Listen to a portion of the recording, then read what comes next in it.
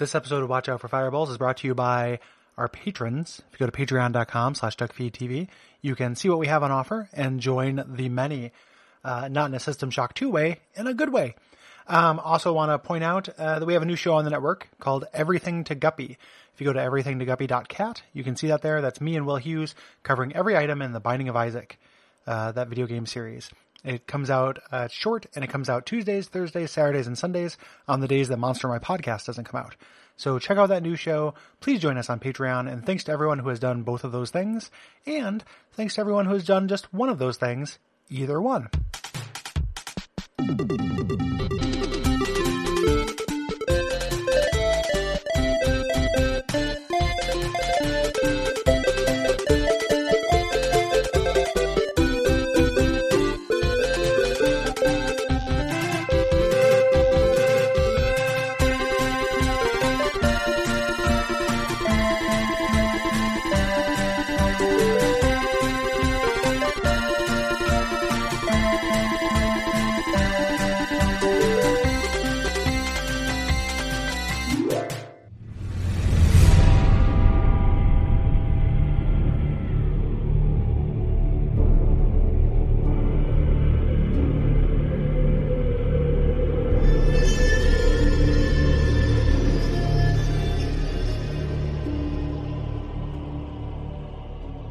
My name is Gary Butterfield. My name is Cole Ross. And you're listening to Watch Out for Fireballs. It is a Games Club podcast. And for episode number 187, we are talking about 187 Ride or Die, the driving combat game by Ubisoft released in 2005. Yeah. No. Right. We're choosing. Yep. Ride or Die. Text. Ride. No, we're actually covering Hearts of Stone, which is the first expansion for The Witcher 3 Wild Hunt, released later on in 2015. Yeah, and this is a sequel. This is a DLC for the podcast series we did on The Witcher 3. So just download this and then jam it onto that one. Yeah. And like any DLC, we're not covering the basics again. We just assume you've already played the game. Yeah, we have a whole episode about the basics. Yes. So it's like 11 hours. Go back and listen to that. Yeah. That's episode 176. Mm-hmm. If you want to hear that and kind of hear us talk about Witcher 3 combat and Witcher 3 kind of general systems and these characters. Yeah. Because those things are generally unchanged. It's Hearts of Stone still feels like the base game, but there's an additional NPC, or kind of major NPC, that'll kind of help you craft runes and such, which we will talk about. So we will talk about the new systems. We're not going to talk about the old systems. Right. So the way you stated that, it made it sound like we spent 11 hours talking about the generalities. No, we spent 11 hours talking about inventory limits. Yes. So it's yep. First of all, the history of the letter I. And then about 6 hours in, we say, on the other hand. Yes, on the other hand, now it's time for the counterpoint. Dan Carlin's hardcore inventory. Yeah. Yeah. So, but yeah, that's like a 2.5 hour listen, which is a lot because Witcher 3 is a complicated game. But we're here to talk about this expansion, which represents kind of a collection of these 3 amazing short stories. Yeah. I mean, one major kind of arc, yes, with this, but this very contained story that is, and we're not alone in this, but this is largely considered to be the best story that the games tell. Right. And possibly the best story that the property tells.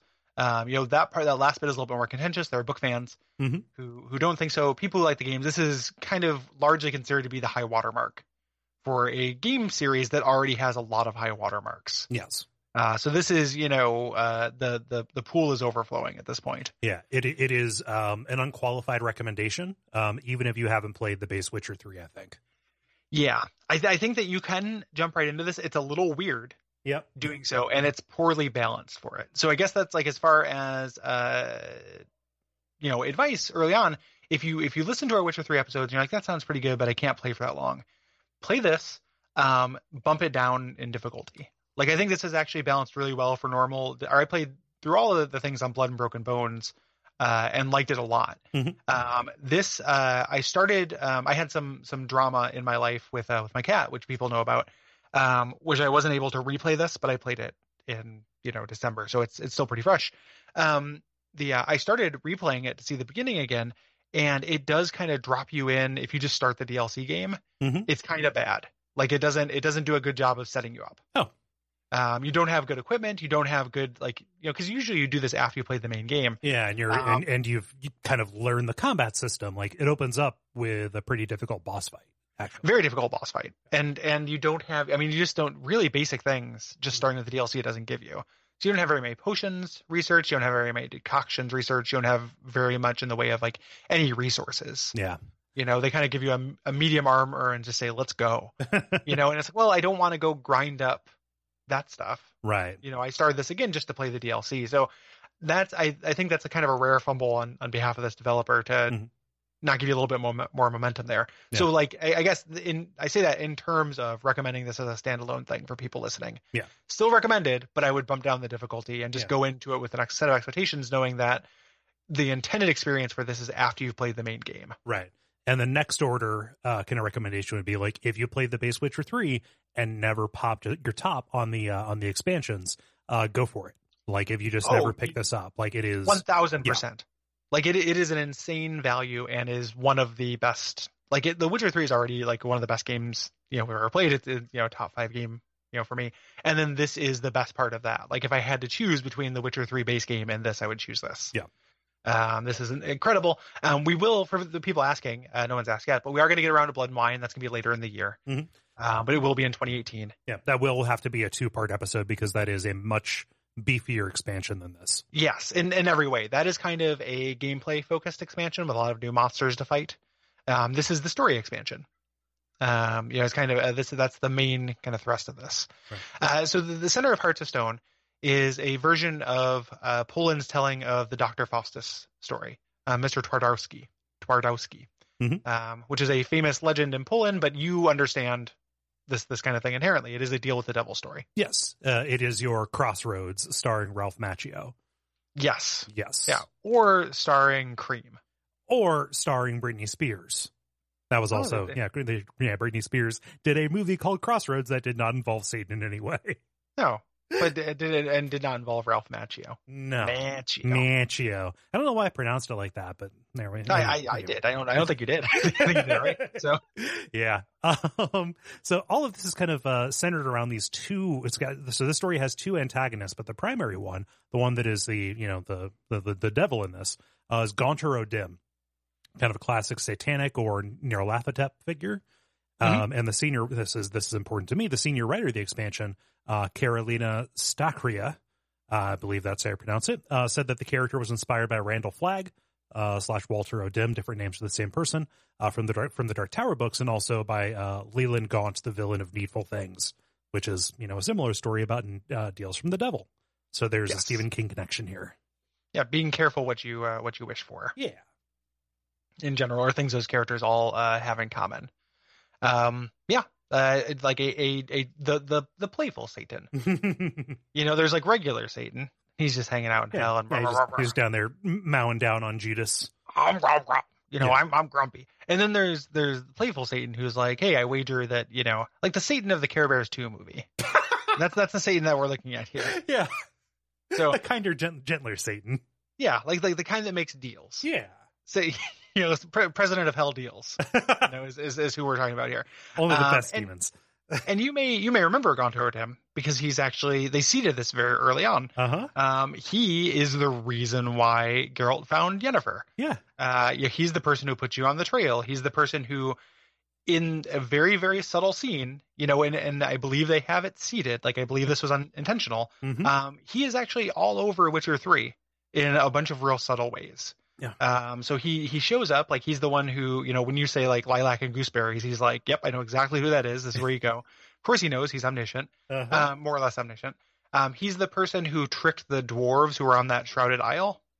He did a bunch of, like he shows up. There's a lot of like, that's like Mr. Mirrodin or something like that. Or Mr. Muri, I think is what it is. Okay. There's all these little hints of things like of people in the main game who have gotten tricked by things that is actually this guy. Huh. So phenomenal. Like really, really good for them to kind of see that. And it's so masterful where they put that in the main game when you first meet him, because you don't just, he's maybe a little bit weird, but I think for me, since it was my first Witcher 3 experience, he felt a little weird in a video gamey way. Right. Like, oh, this is a very unusually helpful NPC. I bet you he turns out to stab me in the back later. You know, I just kind of think, oh, this is video game tropes. I did not expect him to be kind of all knowing because he's Satan. Yeah. You know, because he's the devil. Really, really cool. And there's a big list. If you go on the Wikipedia, you can find, or on the Witcher wiki, not on Wikipedia, you can find a bunch of like all the things that he has said to have done in kind of his history profile.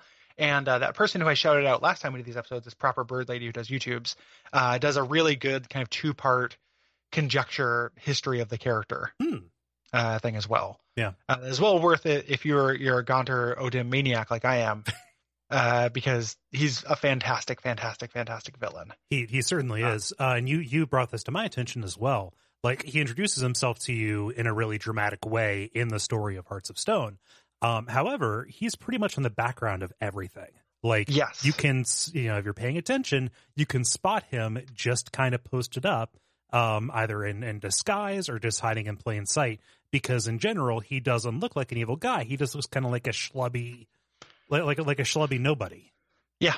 Yep. He's got a face that's really, it's unique to NPCs in this game. Right. So you can notice it, but it's subtle enough. So they do that kind of like the G-Man in the background trick from Half-Life thing, which I'm just like always there for, or Joker watching you in Arkham Knight. Yeah. Very, very cool. Love it. Love it. Yeah. We already kind of lauded this game in general.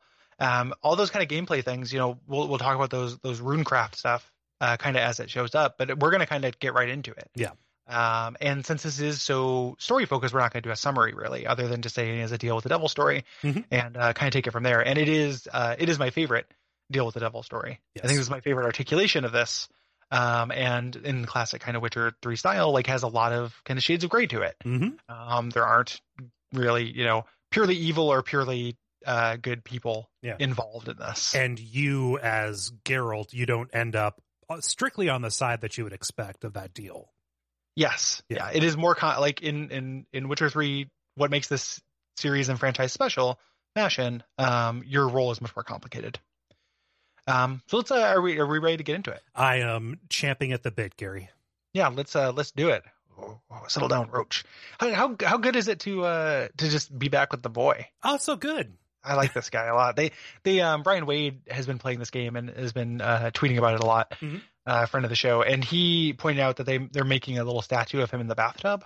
Ooh. And it's like I would have that on my shelf. Yep. I like this boy. And Brian Wade beat Blood and Wine, and there's a real like that DLC is like supposed to be a coda, like that's the happily ever after for Geralt. And he like Twittered a screenshot of it, and I was just like, yeah, you know what, that's a good boy. Like I'm really glad that aw, my buddy. We should be clear, when you say a good boy, you're not talking about Roach, you're talking about Geralt.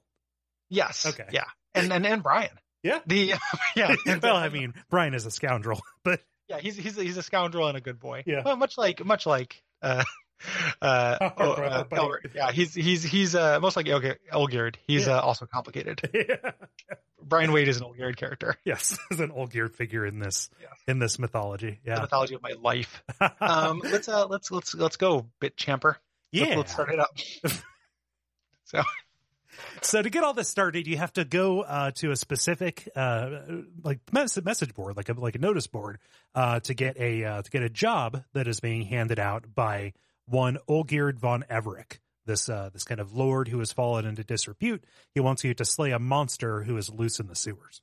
And this will be special because when you go to this board, it interfaces differently. You get a little cutscene, and you see somebody. And this board is actually really fun because a couple of things that are on it are hints about things later as well. There's somebody looking for a date to a wedding you're going to go to later. There's a bunch of little kind of like seeding what the rest of the experience is going to be.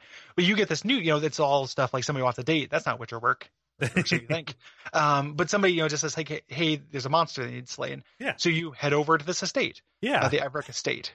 I love this introduction to the Wild Ones because they're just destroying this house, which turns out not to be theirs. Yeah. And Yep. nobody at first nobody answers to Olgierd's name, and then they pull a Spartacus, and all of them say, "I'm Olgierd." Yeah, they all do this thing, and it's a little bit like, okay, guys, and that's how Geralt responds to this as well. These are you call them the Wild Ones as the nickname for the Redanian Free Company, right? So this is like a mercenary bandit band, and they're known for their distinctive haircuts. This haircut is actually based on the guy in that Polish version of the Dr. Faustus legend, in kind of plays or illustrations of such. That guy had that haircut. So they took that and gave everyone this very distinctive kind of undercut. Yeah, very stylish. Yes, very in right now, actually. Yeah. Like there's a very like Portland dude haircut. So eventually they finally lead you to Elgerd, and he has a statue. He's looking at a statue of a nude woman admiring it. And, says, what do you think? Do you know anything about art? You can kind of, again, choose your Geralt, right? Mm-hmm. Like whether you know or whether you're interested. And he says, isn't it strange that this is just a figure of a woman and it can still kind of arouse feelings, and he looks at it for a moment and he says, yeah, but I'm bored with it, and knocks it over. Right. This is very intentional. Like this game is working on a level of writing that's pretty strong for video games. So these little things that seem like accidental, things like that are actually meaningful. Mm-hmm. When I walked into this and I saw him, with a statue of the woman, and he, popped it over and broke it. The level that I thought this was going to be at was, he's, it's Hearts of Stone. He's petrifying people and making a sculpture. Like I had no idea where this was going. I thought that's where it was. No, it turns out this is just symbolism on symbolism on symbolism. Yes. Yeah. He's just, you just have to take him more literally. Yeah. Than you think you would. So he kind of explains this contract to you. Yeah. Someone convinced his cook that a prince was turned into a toad and let loose into the Oxenfurt sewers. So his cook went in after, and she was killed by this beast, and he wants me to go and kill it, and says I can take whatever I want from its, from his estate, if I can bring him the beast's head. He doesn't offer payment up front, which is not, not the best, not Witcher best practices, but, you end up accepting it anyway. Yes. Yep. So, hey, you're looking for Witcher work, so you're going to head down there. And also you don't want this person killing, this creature killing people in the sewers. Yeah. And I love that, there's this rumor of it being a prince. Like there's that weird kind of fairy tale blending the line thing that Witcher does. You head out, and a woman, this is kind of a weird, this whole side quest is kind of a strange, this feels like a tie to earlier game. I mean, it is a tie to earlier games. Right. But the actual side quests of this expansion, I think, are not amazingly strong. No. And are a real distraction. Like this, when I was doing research for this didn't stand out in my memories. I was like, what is this thing with this rose on a red field quest? And I read about it. I was like, oh yeah, that weird side mission that distracted me from the task at hand. Yeah. So one of his gangs calls you out and gives you a side job. Yeah, and also a nickname, Puss Peepers. Yeah. Puss Peepers. Yeah. But we'll talk about that side quest later on. It's just Geralt has his FBI card in his wallet. That's why he calls him Puss Peepers. Because he's a federal female body inspector. Which I guess would be like a doctor for the army. Like, what are we? Yeah. So such things are accident. Yeah. But gives you the side quest about finding out who killed her boyfriend. Right. And that'll come up later, and it's kind of inconsequential. Right. You get to Oxenfurt, you'll hear people in Oxenfurt talk about this. Mm-hmm. Like there's also a notice about this as well, about this prince. Hey, there's rumors of this prince in the sewers. This toad. Like women are going gaga. Everyone's crazy for sewer frog. So again, it's seeding that very well. When you get to the sewers, you see that like actually this is way more serious than I thought. Like I was expecting there to be like a vampire or something down here, but instead there are just tons of dead bodies. Yep, some of which have been killed with a blade. Like yes, no monster did this particular kill, but a monster is definitely here. Yeah, they do a really clever little bit of things where you see shadows of the wall and hear sounds, and it looks like to me, and I don't know if you had the same experience, but when I saw these shadows, it looked like it was going to lean into somebody being assaulted. Yeah. Here. And then when you actually go, and I was like, well, shit, I got to hurry in. And we actually hurry in. It's your friend Shani, who is from earlier games, trying to actually resuscitate a dead soldier. Yes. She is here. She is working for the Redanian army, and she is a medic. She is not. She is distinct among Witcher or Geralt's love interest because she is not a sorceress. She is just a really well-intentioned medical professional. And she says, "Hey, we were attacked by some venomous beast that is, corrupting the wells beneath Oxenford and beyond. And what they need is, a sample of this beast's venom so that she can formulate some kind of cure for the poison and kind of the plague that it has created." Yes.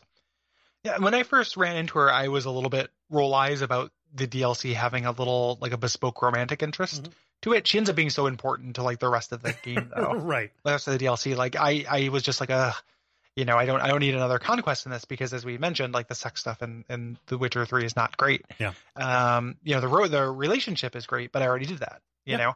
But she's actually very, she's key. Yeah. We'll get to. Shani's great. Yeah. So you end up working with her, and you find a lair and set a trap with a body. Turns out that it's not a vampire. It's not anything that you've seen before. It is a toad, just a giant one that is kind of covered in pustules.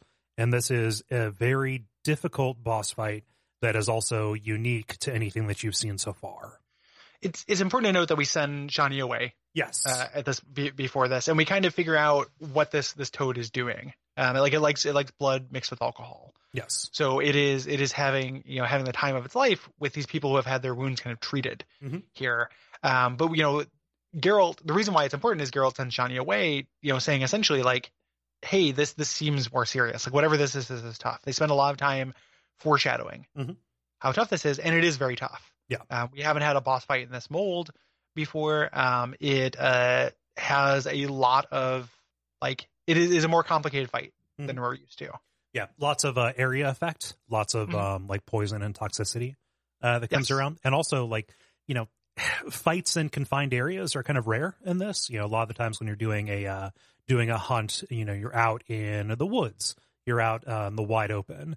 Usually, when you're shut in, you're not fighting a monster that is multiple times Geralt's size. That's not the case here.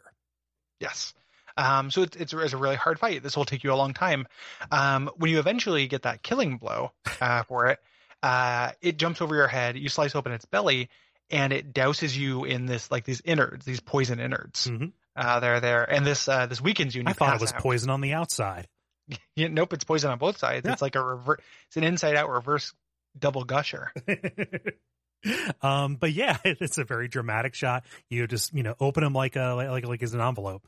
And turns out that actually it is a prince. Yes. Actually, this kind of short-headed man falls out of the belly. Yep.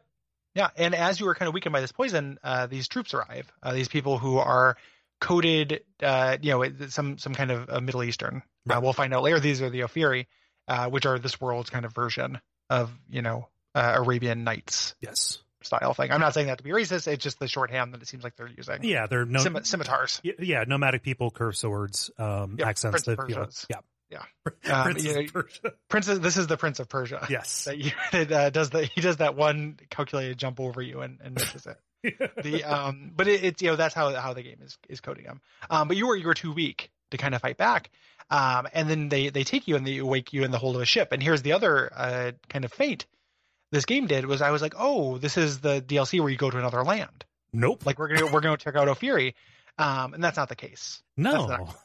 You wake up, you can't really understand what anybody is saying, any of your guards, and you have a cellmate. Somebody who's one cell over from you. This is Philippe, an Oxenford thief who's was captured too. He was actually their guide, but they decided and to their special boy. Yeah. Very special boy. Yeah, he's a very special boy. Yeah, he had those socks and everything that said it. Yeah. So he explains kind of what's going on, is that you have been taken captive because you killed their prince. The reason why they didn't execute you there is because in their culture, the king has to make that decision. And since the prince was his son, they would think they'd want to see you get killed. Right. So Shani made it out, but you are kind of up shit creek. Yep. Because you technically did kill their prince, even if he was toadified at the time. Yes. There's an amazing scene that's played for comedy You're given a little bit of like a primer on the Ophiri language, but it's not enough. You're given the option for like which series of words you're going to say. When you're trying to talk to them and say, "Hey, take me to your captain," you might have a better chance of speaking whatever language Geralt speaks. I ended up saying, "I want your nose go bouncy bouncy," which Philippe tells me with dismay. Yeah, I can't believe you fucked it up that badly. It is like this is a no-win situation. Right. Like this is, if this were a tabletop game, this is you being railroaded a little bit, but to good effect. Right. Like you are almost literally up shit creek without a paddle. Yes. But then comes Gaunter O'Dim. Just kind of walks out of the darkness. Yep. It's really great. One thing that's notable is that he's holding a spoon. And in every scene he has a wooden spoon, or most scenes. And the reason why there's a Polish like kind of folk saying, which is when you deal with the devil, use a long spoon. Okay. Which is why he always has a spoon, and a lot of his magic is spoon related. So that's kind of his symbol. Including one scene which we're going to spend a good 10 minutes talking about and just going, "Oh shit," later. Yeah, it's coming up. Yeah. So he says like, "Hey, he's like, hey, do you remember me? We've met. I can get you out of this, but you'll need to return the favor." And he doesn't say what it is. Right. So it's an open-ended kind of agreement to help him out. Yeah. And in return, what he does is to mark you and make sure that you don't forget, he puts a sign, the sign of an eye on Geralt's face. It's like this big weeping brand almost. Yeah. And says, "You have to meet me at the crossroads by Yantra at midnight." Yeah. Yantra has some kind of meaning too. I can't remember what that is, but that town name is significant to this. I wouldn't be surprised. Yeah. Is time frozen at this point? I forget. I didn't make a note of it. No. He doesn't pull that trick out until he pulls it out in the big way. Yeah. So what he does is he breaks the spoon, and that causes this storm, or he does that to kind of indicate the coming of the storm. Right. And then he then he just basically disappears as a gigantic whirlwind, almost like a hurricane, forms around the ship and basically flings it into the air. Yeah, yantra is a form of chakra in Hindu, in Hindu Tantra. So, and is significant somewhere. I did a bunch of looking into this game, and I can't remember the specific meaning, but anyway, that's also a symbol. Yeah. So the storm uses a distraction. The storm beaches the ship on its way out of the area on its way to Ophiri. You wake up, you're being dragged through the sand. You see Philippe didn't make it. Yep. They're holding his head. Yep.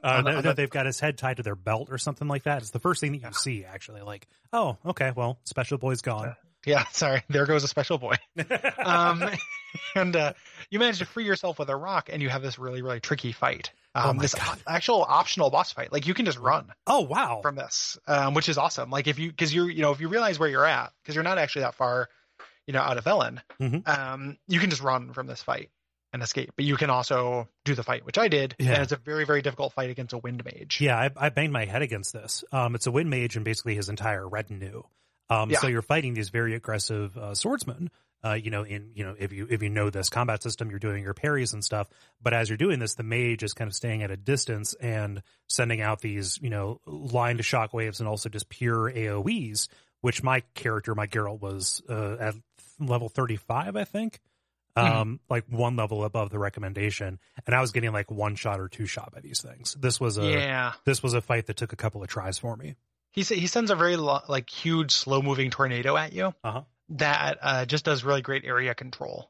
Like, as you're trying to he's also teleporting around constantly, so you're trying to get a bead on him, but you can't stay still very long because of this very, very high damage tornado thing.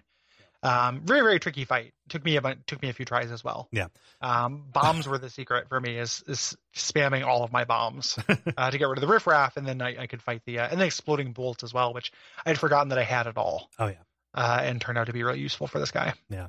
But after you get this, after you take care of these guys, this is the last you're going to see of the Ophiri outside of your runesmith, which you're going to meet later. Like, they are a non-factor in this.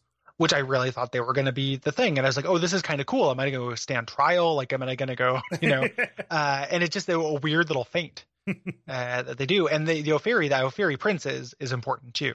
Mm-hmm. Like that's not nothing. Like, he's a part of this story. Right. Which we'll talk about later. So you head to that crossroads, you have to get rid of this brand. You have to pay off this debt. When you get there, these kids singing this little nursery rhyme about what you know later to be about Gaunter O'Dim. Right. It's his song. They're doing the vocal version of it, but it's the song that plays over the end credits. It's the song. It's like there's an instrumental version when he's on camera. Mm-hmm. It's Gaunter's theme. Yeah, and this crossroads, it's decorated. I think there are spoons hanging from the tree that's over it, something like that. It's festooned to let you know, and I have no idea if it was like that in the base game.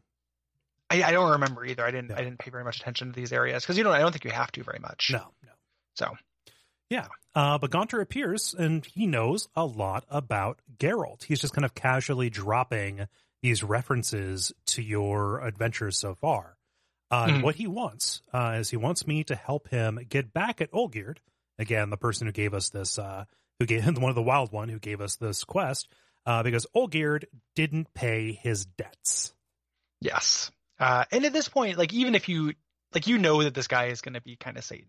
Yeah, he's giving off some Satan vibes. He's giving off real strong Satan scent, and it ends up being the way it articulates is so cool, and this version of Satan is so cool that it works in spite of that. Right. Like, I don't want anyone listening to this to think like, oh, we were totally gobsmacked by the fact that it turned out that he was, when we spent that 10 minutes talking about that scene, mm-hmm. we all knew this shit was coming.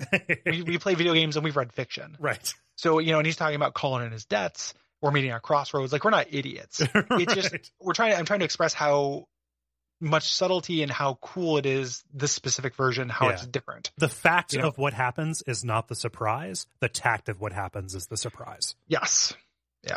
And at this point, the way he presents it, like, I am totally down for it because again, if you recall from the main episode, my Geralt, one of the role-playing traits I imbued him with is that you don't cross him. Like, you don't lie to him. No. Like, he does not appreciate being tricked, and we got frogfished. Like, he's gonna be toad-fished. Olgierd sent us into a trap, like he knew that, he was sending me into something much more dangerous than he had let on. And he says, hey, you can have anything and everything you want in return. So here are two dealers who are very nonspecific and seem to be promising the moon. Well, and it's also, that's a real theme in this is, whether, the phrasing of something like complete information, people technically telling the truth while lying in spirit. Yeah. That is a huge part of this story. And what's amazing is, you're going to be working for Gaunter. You're encouraged to do the same thing. Like, it gives you several different options for how to satisfy these quests that are coming down the line. Like, the entire thing is about the ambiguity of language and the difference between what we ask for and what we want and what we get. Yes, that's the phrasing, like the TV tropes, aka arc words, mm-hmm. that keep showing up in this is like, somebody who gives you what you wish for, not what you want. Right. And it's a classic. Mm-hmm. This is just a really good articulation of it. Yeah. So at this point, I am so on board for this. Like, not only do I have to for the brand, but I'm like, yeah, fuck that guy. Like, that guy's got to go. He tricked me. Yeah. Is that okay? Geralt also is trying to basically diagnose what Gaunter is. Wondering if he's some kind of mage, some kind of sorcerer, like what kind of magic user or monster might he be? And, Gaunter is, not so much menacing right now, but just kind of like, oh, it's more complicated than that. Yeah, he's cagey. Yeah. And that's how kind of, one of the things that is true about this character that is really interesting is that Gaunter O'Dim never lies. Right. And he says as much. He's like, I never cheat and I never lie. Yeah. And he's telling the truth. That's not what he does. And it ends up actually, this was a point that I'm stealing from that Proper Bird thing. But when we get to the big final decision in this, like, I made one that not a lot of people did. And it kind of helped me feel a little bit more comfortable about that. Mm-hmm. So we'll talk about that later. But he will avoid answering questions instead of lying. Mm-hmm. So he can't say like, hey, I'm the devil. Yeah. And then be like, oh, well, shit. Okay. Well, never mind. So, it depends on, is dishonesty by omission lying? But that is an ethical question that you have to, wrestle with in this. Yeah. Yep. So you head over to the estate, and you find that the house that he promised you anything from within, if this thing is actually burning down. Right. What a prick. And you get this amazing scene where the Wild Ones are getting ready to execute one of their own. You have a choice to interfere or not interfere. Which did you do? I chose to let it happen. So they do a scene that accomplishes giving you the same information but articulates in two different ways. Uh-huh. They're pretty interesting. I did whichever one didn't result in me fighting him. Okay. Yeah. If you say like, if you ask questions or if you don't step in, they execute the person they're going to execute. And then Olgierd comes out, and the person who they executed, his daughter, comes up and stabs him with a sword. Right. Just runs him through, like, straight through the chest. Yes. And you're like, well, shit, I'm going to have to find something different to do for Odin. Yeah. But then he pulls it out and he survives. Yeah. If you interfere, you get a mini boss fight. Like, he comes out and you fight him. Did you watch this on YouTube? No, I didn't. I just know that that's the way this turns out. It's incredible because after you win the fight, it's similar to the Frog Prince where they show the end part in cutscene, they show you lopping off his head. Oh God, does he pick it up and put it back on? It hangs by like a part of his neck. Oh, it literally he Highlanders it. He just takes it. He walks around without his head for a moment, and then reaches up and puts his head back on, and it is awesome. Like, it is so cool, and just like goal.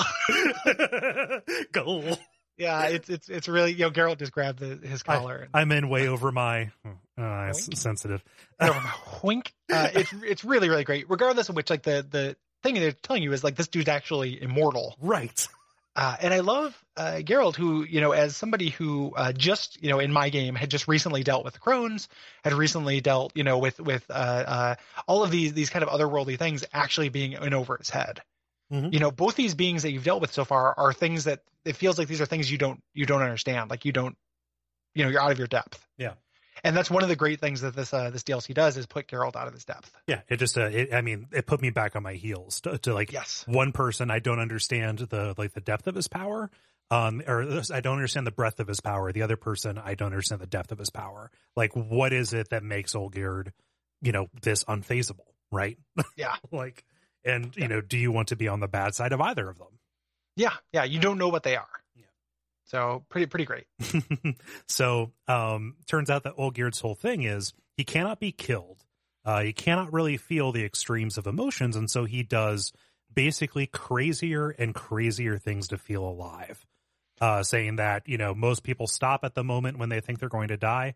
And he, his whole deal is moving past that moment, always moving past the moment. And he doesn't quite express it that same way where he doesn't say like, I don't feel things. Right. Like, that is kind of a reveal later. He doesn't say that as many words just yet. Yeah. Like he's just like, hey, I seek thrills. Like after you've been alive this long, he kind of phrases it in that way. So I thought like, oh, just you live this long, you get bored. Yeah. And that's what it was. They didn't literally say that he feels nothing because it ends up being a thing later. Yeah. Yeah. But we know that having played the game, regardless of which it's pretty cool. Mm-hmm. Gaunter shows up at this point. You bring up the Toad Prince and you're like, hey, what's going on? And you kind of get the backstory a little bit. Again, this has several levels of reveal. Turns out that, Olgierd turned the prince into a toad monster as revenge for stealing the woman that Olgierd loved. Yeah. Yeah. Which is not strictly true. Right. That is Olgierd lying. Right. To you. And Gaunter shows up at this point, and Gaunter kind of explains like, hey, here's what you're going to do for me, Geralt. You're going to grant this man's 3 wishes, and that's how you're going to fulfill your contract to me. At the end, after you've done all that stuff, we're all going to meet together and have a drink and be good friends. Yep. And is everyone this where the detail about the moon comes? No. Okay. That's later, I think. He does say we'll all meet together though, because that's important. And everyone agrees to that. Mm-hmm. So he gives you your first 2 wishes. You have to achieve. Yeah. You have to bring him the house of a great lord. Like a specific great lord. Yes. Like he mentions the name of the house. I can't remember the name of it right now. What's that thing called? It's down there in that section. Yeah. But he mentioned it's a specific house. He says like, you have to bring me this house. Mm-hmm. Because we need a place to live because we just burned this one down. And I can't go back to my place. It's complicated. And he also wants me to show his brother a good time, give him the night of his life. Yep. And you kind of learn a little bit like, how am I supposed to bring you a house? And he's like, that's not my problem to figure out. And then you find out at this point that his brother is dead. Yeah. How do you show him the time of your life? And he's like, that's not my problem. Yeah. I'm giving and you get the sense like he's giving you impossible wishes. Yeah. Just because he doesn't want this to end. He doesn't want to put paid to whatever happens. So Yes. And there's a little bit of, I don't think the game ever outright says this, but this could be, obviously he wanted that Ophiri prince actually dead. Yep. Because of what we learn later about him and kind of his mystic powers and, demonology and stuff that he does, it's possible that he specifically sent Geralt to go do that, to get Geralt killed. That's how I came out of it thinking that. But I wonder if, and this is just conjecture on my part, like I haven't read this anywhere, but I wonder if he knew that Geralt was going to have a hand in actually completing these wishes and fulfilling the pact. And, did that as Geralt bait. Oh, like did specifically to bring the person who would be able to satisfy these requests? Yeah. Because, Gaunter O'Dim took an interest in Geralt way earlier. Yeah. To that. And it's not outside the realm of possibility that Olgierd could know that. Right. I think. So. Yeah. I love the reveal that Vladimir is dead, though, because you're walking away. Gaunter pulls you aside, like, okay, well, which of those are you going to do first? Geralt's like, well, it seems, getting him a house seems impossible, so why don't I go do this? He was like, well, that'll be a problem because this is where he's buried. Yeah, he's dead. It's a really great, but again, you're a Witcher. You can do shit like that. We just brought somebody back from the dead, a couple hours ago. Yeah, we do it every day. And this leads, we destroy a druid circle sometimes, but yeah. For you, it was Tuesday. For me, it was Tuesday, Wednesday, Thursday, Friday, Saturday, Sunday, and Monday. It was a repeating notification. Yes. So this kind of sets up the structure of the DLC, which is we have this intro, then we have our three middle acts, and then we have our denouement. These three amazing quests that take place that kind of make up this thing. Yes. And it starts strong and ends really strong. And it starts off, this is the one I did first as well. This moves us into Dead Man's Party. Who could ask for more? Not me. I just had to.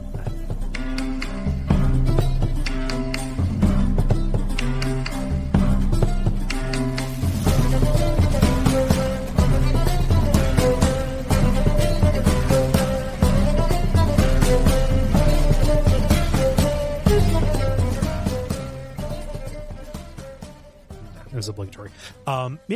So you need a lead, right? You need to go and figure out, as Gaunter doesn't tell you this is where he's buried, but Von Everec, it's a family from around the area. They have history. Shani studied here, so she might know some of his lineage. You go find her. She's made a cure for the pox out of the toxin that you've gathered, and she agrees to help you.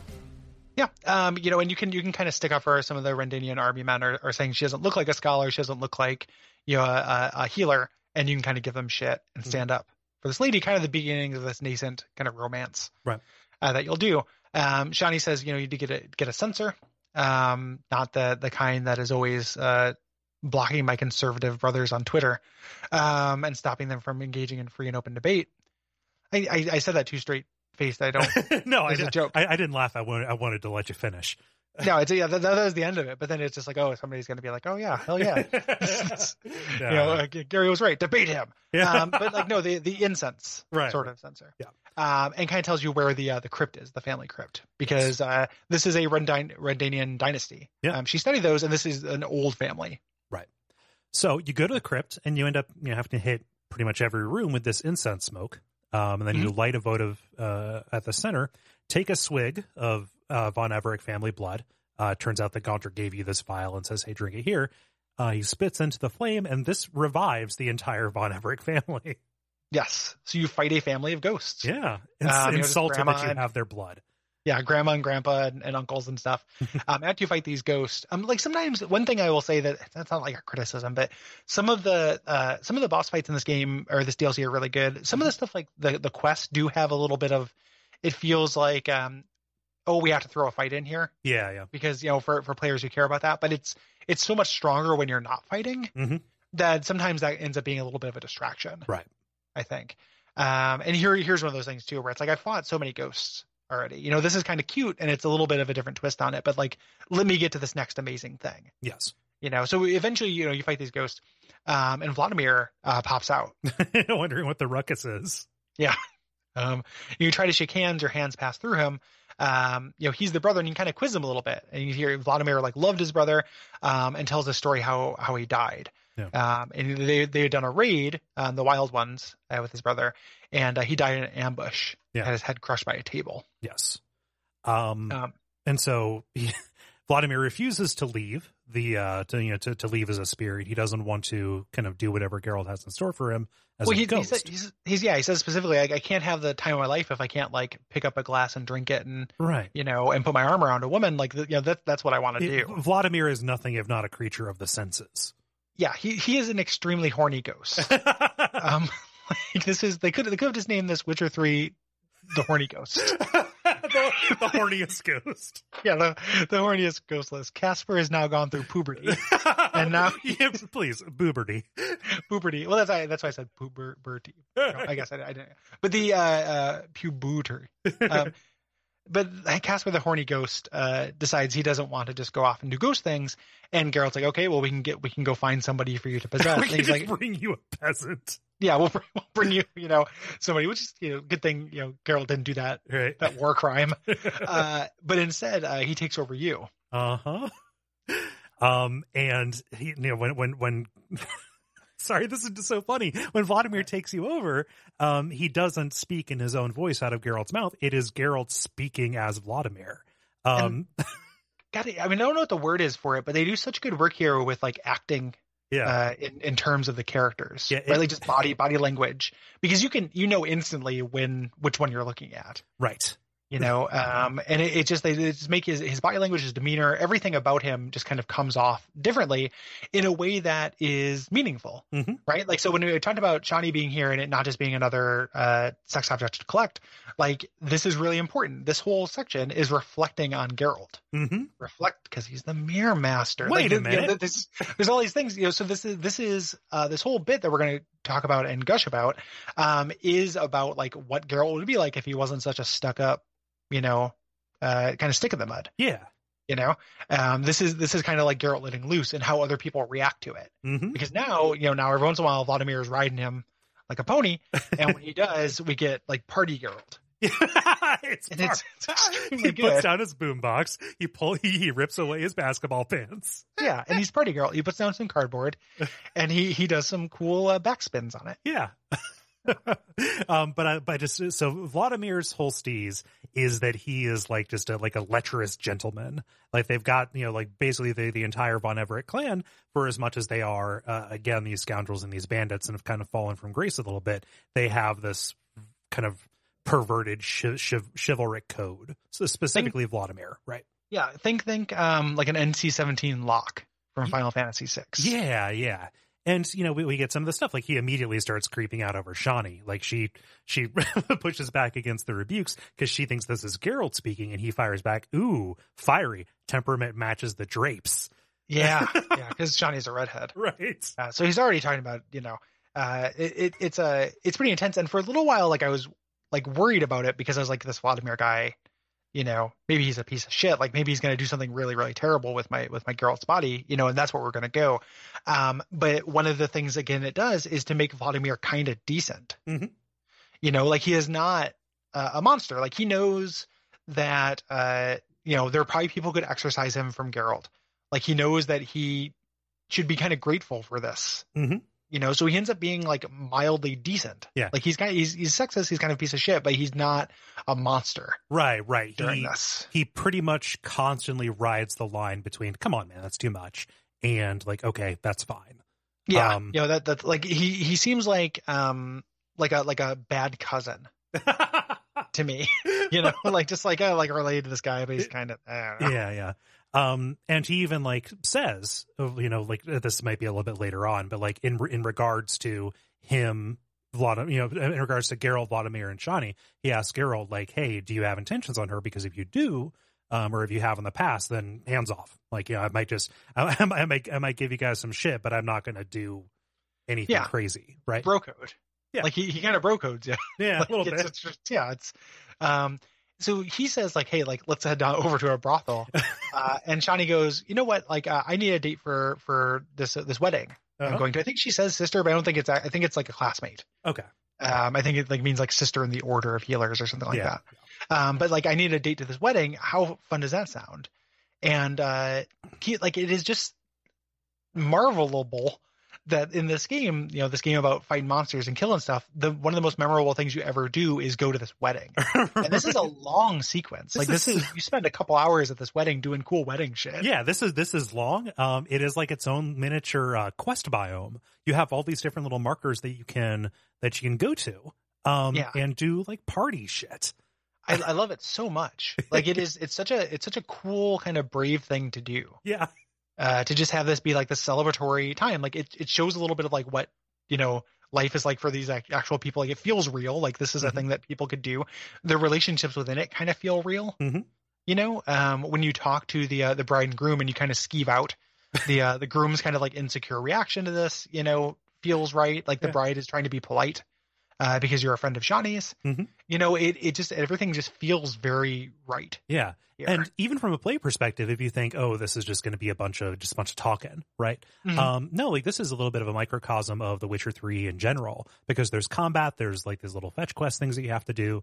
There's even like a Gwent challenge that you can take. Like a lot of the stuff that you can do in The Witcher 3 is represented here. They're kind of putting most of their verbs on the table.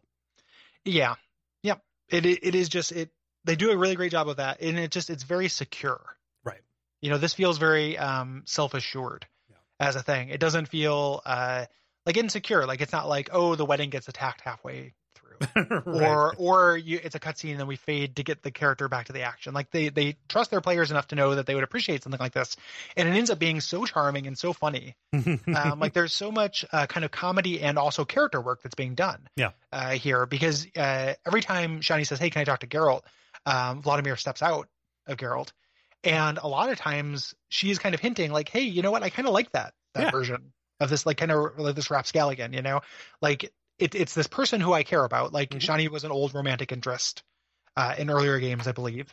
A version of Geralt, but like a fun version of this person who's not, for everything Geralt is, like his fun factor is subtle. You're right. His fun factor is definitely not 5 hair razors. Yeah, it's not a full hair razor. Right. It's like, it's a 3.5 hair razors. So his those kind of like reflections, and you can, as Geralt, you can choose how you react to that. Right. Like if you're just like, no, he seems like a bore, or you can be like, you know what, maybe I can loosen up. Like maybe this is an object lesson. Yeah. Kind of for me. Really, really good. Maybe I can take some feedback. Maybe I can read the room. Yeah, exactly. Like maybe, maybe this horny ghost has the right idea. Yeah. This ectosexual monster might actually like, might have the right idea. Yeah.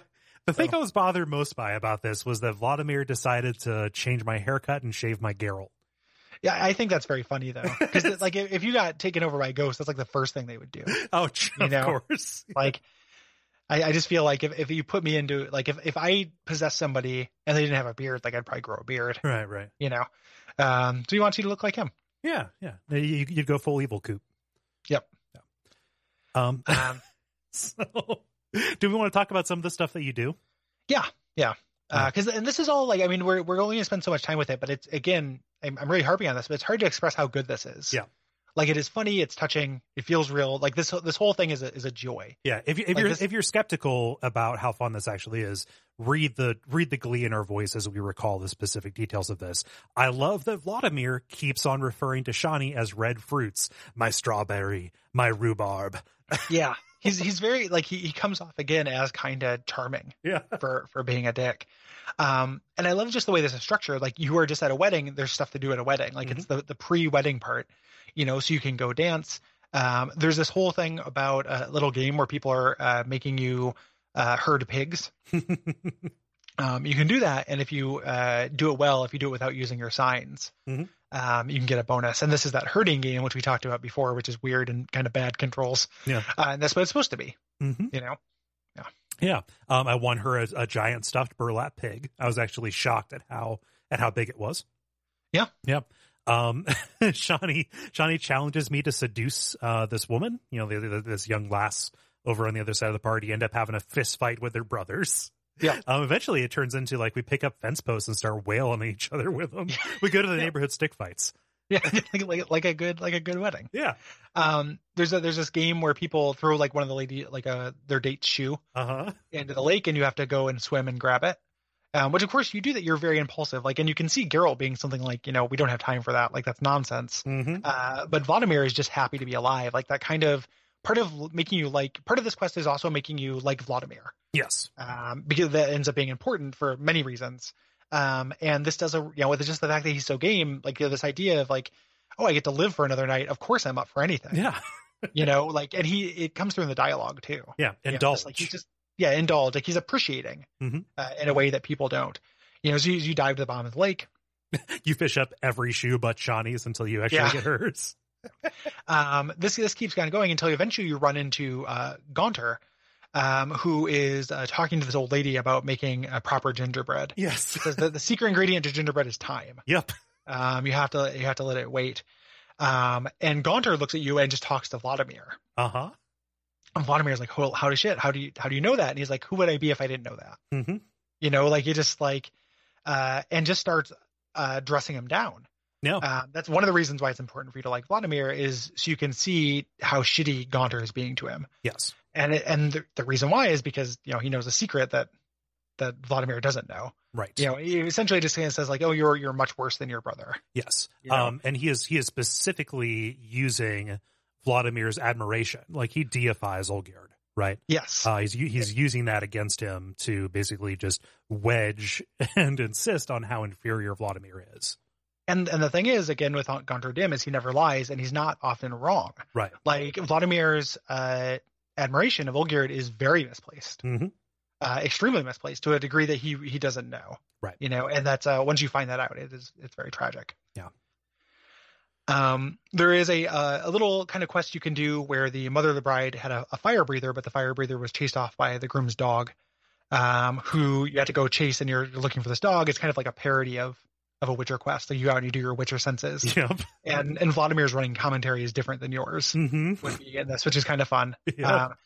And the fire breather's name is like a play on David Attenborough. Oh yeah.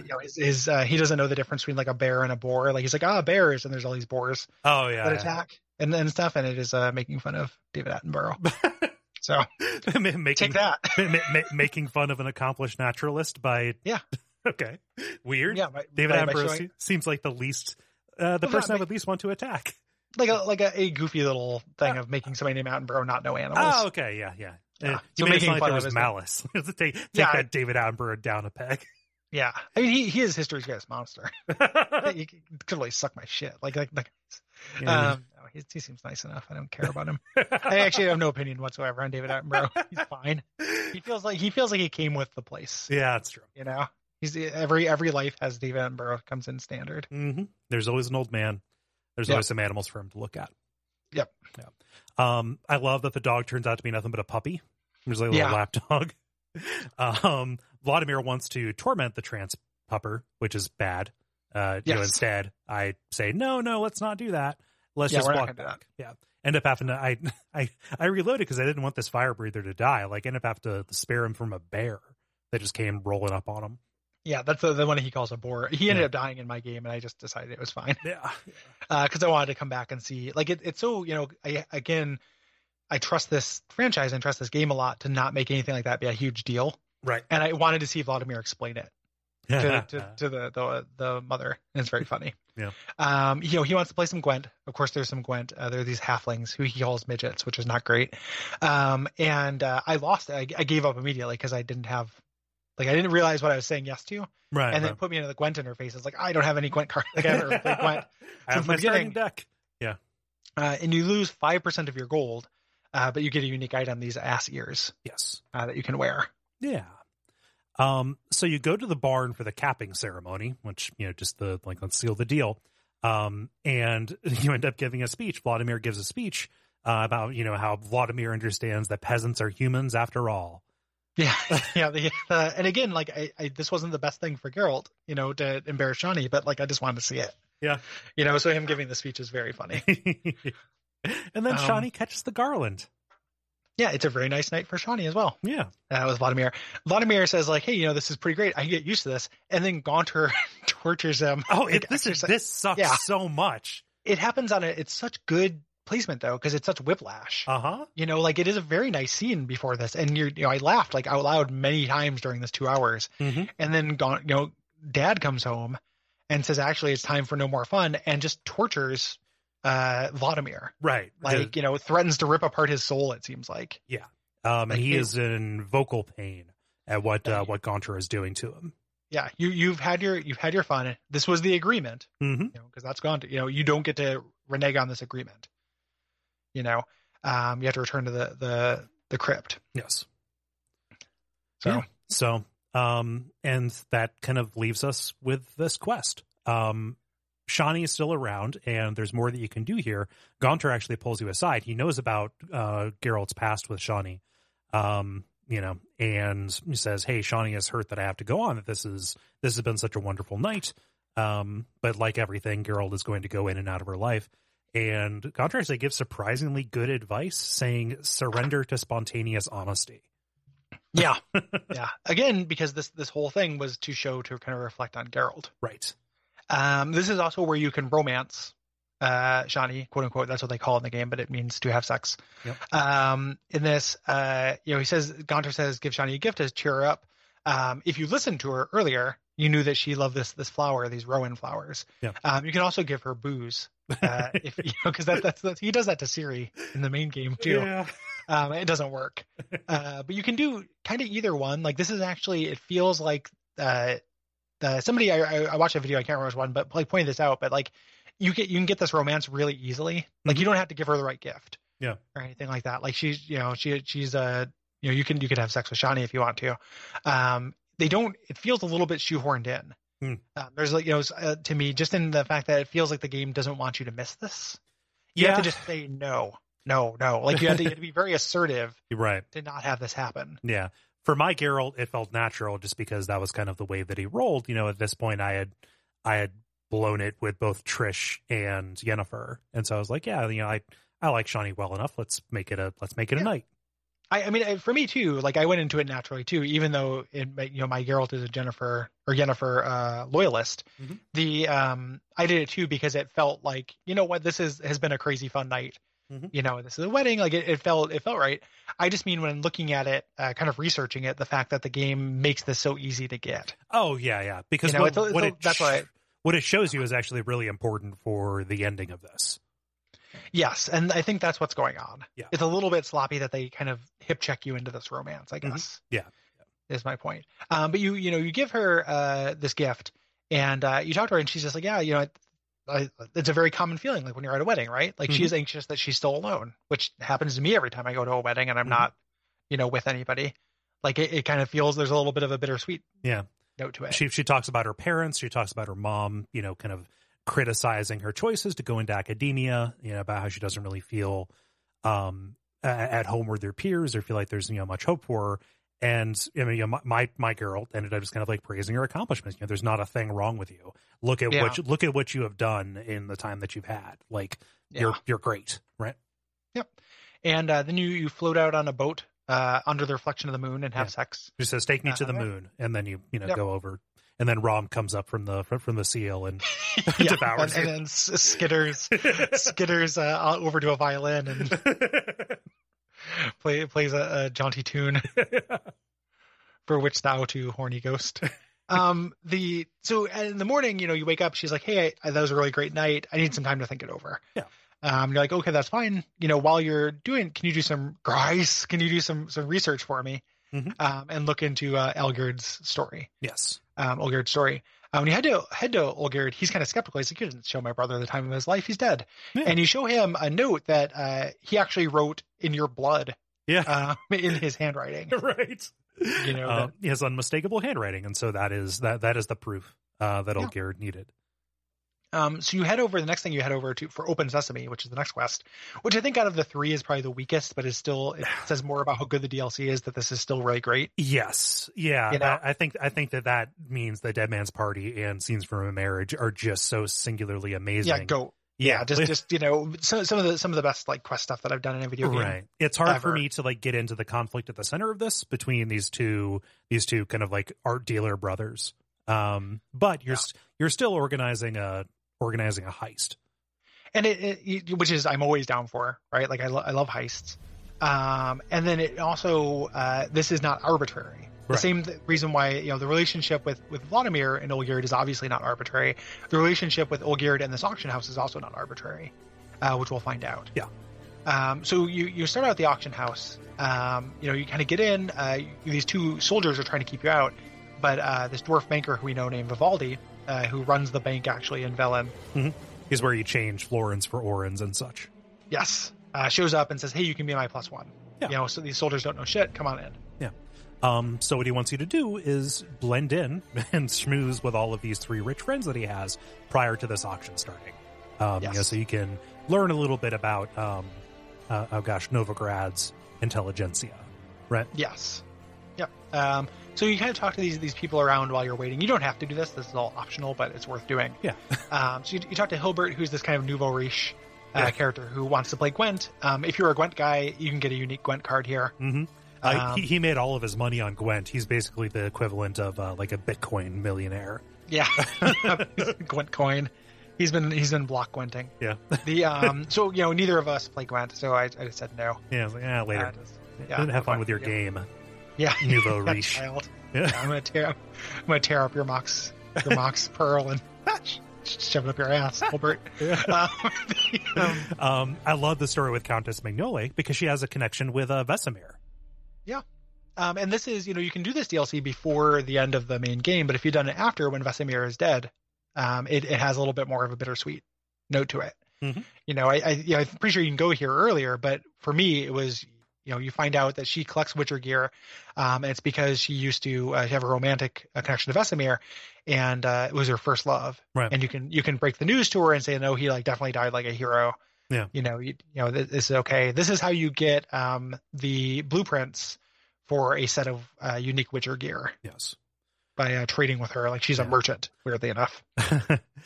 Specifically, she asked, like, did he at least die like a Witcher?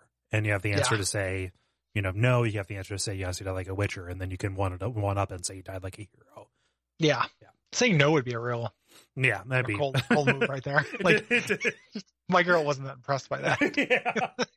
Yeah. He just kind of fell over. Yeah, he died on the toilet. He was eating a lamprey pie on the toilet and just strained a little bit too hard. You know how it is. Yeah. It's only a matter of moments for you, Countess? Happens later. Every day. That's if you're still Vladimir. So I think that Geralt is always going to carry a little piece of Vladimir around with him now. Yeah, a little Vladimir on his shoulder. Yeah. The third kind of rich person you can talk to is Yaramir. He is an art dealer who does not believe that Geralt knows anything about art. I don't know how this works. It seemed like guessing to me, but like he asks you to identify which painting is by this particular master. Yeah, it is guessing. You choose the painting of the merchant. Yeah. It was the correct answer for this. There's 5 paintings. I got this right on accident. Me too. And wow. Oh, and I was just very surprised because I looked up online and I was like, oh, is every one of them right? Is the idea that this is like a narrative thing that you're just supposed to get it right? And it's like, no, I just guessed the right one. Yeah. And this ends up being, again, the reason why I thought maybe every one of them was right, because this game does it's not a problem with it, right? But you can see the kind of story they want to tell. Mm-hmm. And they fit in these interactive game elements into it very well. Right. But like the Shani thing, finding out about Van Rohe is important to the story. Very much so. Not critical. Like if you miss it, it's not a big deal, but it's good to know. Yeah. And you can almost feel the developers being a little bit like, if this were a D&D session, this would be a railroaded D&D session. I said that earlier. And that's not really a criticism because the story it wants to tell is so good and I'm down to sit down and have, be taken on a ride. But this felt a little bit like that. Right. Even though it actually is just an amazing coincidence that we both grabbed it. Thank you for mentioning Van Rohe because I forgot to make a note of it, but this is very important. He is here specifically looking for a painting by Van Rohe, this, master who is reclusive. Nobody's ever seen them. And the painting is like Novigrad at night. Like I thought this was just going to be like, haha, it's a reference to Vincent Van Gogh. Huh. Yeah. Well, he's not looking for it. He gives you a tip and says like, hey, there's an artist nobody knows about him. His name is Van Rohe. Okay. There's a collector outside of Velen who will pay top dollar for this artist who loves it. And so he just says when this comes up in auction, you can buy low. Mm-hmm. And you can actually, a really cool little bit is you get a house in Blood and Wine, and you can hang it up in your house if you decide not to complete the quest. Oh, nice. So you can keep this painting if you wanted to have it as art for your house. Pretty cool. Yeah. So you do the auction. The auction ends up having a couple of different items, many of which are just kind of lead a treasure hunt quests. Like it's like, here's a sculpture of a bird. There's a mystery in it. If you break it open, then you can get the location of a treasure. Yeah. I got the glasses here as well. These are the glasses that the villain wears in Witcher 1. The professor wears these cool glasses. So if you want to have these cool sunglasses on, which make you look very slick. Nice. You have to buy them now. I had no idea. I bought them and then I sold them because I didn't want them taking up my inventory.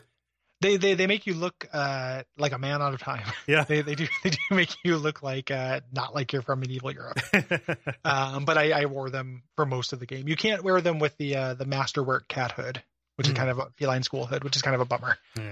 But so you can buy a bunch of different things. Eventually, the auction house owner comes out, and says like, "Hey, you know what? You weren't invited." Yeah, who brought in this trash off the street? Because I'm Maximilian Borsodi, and I'm a huge piece of shit. Yeah, I'm no good. You ask about that, like you're looking for Maximilian Borsodi's house. That is the house that you're sent to go get. He kicks you out. You fight the guards. You think that that's going to be it, and you're going to have to find another way to break in at night or whatever. But this hood stranger comes up and says like, "Hey, I was watching during that." They show a little scene of him watching as well. I would like to stage a heist here. Let's do some things. If you want in on this house, I can help you with that. Right. And Horst sees you do this. Yeah. They show him. The Maximilian, the Horst Borsodi. Yes, yeah. So it is Horst Borsodi. Maximilian Borsodi is his father. Yes, yeah. So Horst is watching, so he knows about this. So you're kind of set up to fail initially, but it doesn't really matter. Right.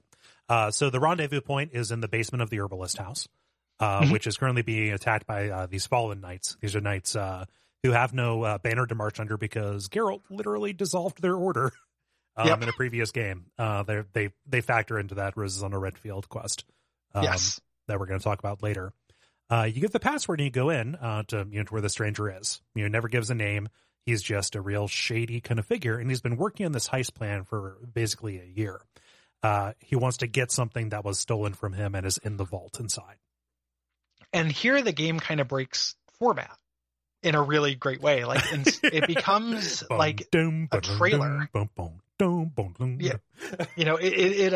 So he says like, here's my plan. We have to get in this tower by Borsodi's estate, even though it's 60 feet up. We're getting into the main house through the attic, and we need to assemble a crew. And then you get these little like sizzle reels for these different like who's who of the criminal underground of Velen, and it's like amazing. Like it's really, really weird. I mean, like I was doing like the baseline from Viva Las Vegas. It's like Geralt's 5 is what this is, or it's like a Lock, Stock, and Two Smoking Barrels kind of thing. Snatch as you see these guys, like these options. Like, all right, so we need to get in through the window. It's 60 feet up from the ground. Well, we're going to need a gymnast. Well, we either have Ermine or Hugo, the beef patty Huff, and then we see the two of them committing these crimes. These break-in artists. It's a little character selection, play of the game kind of things.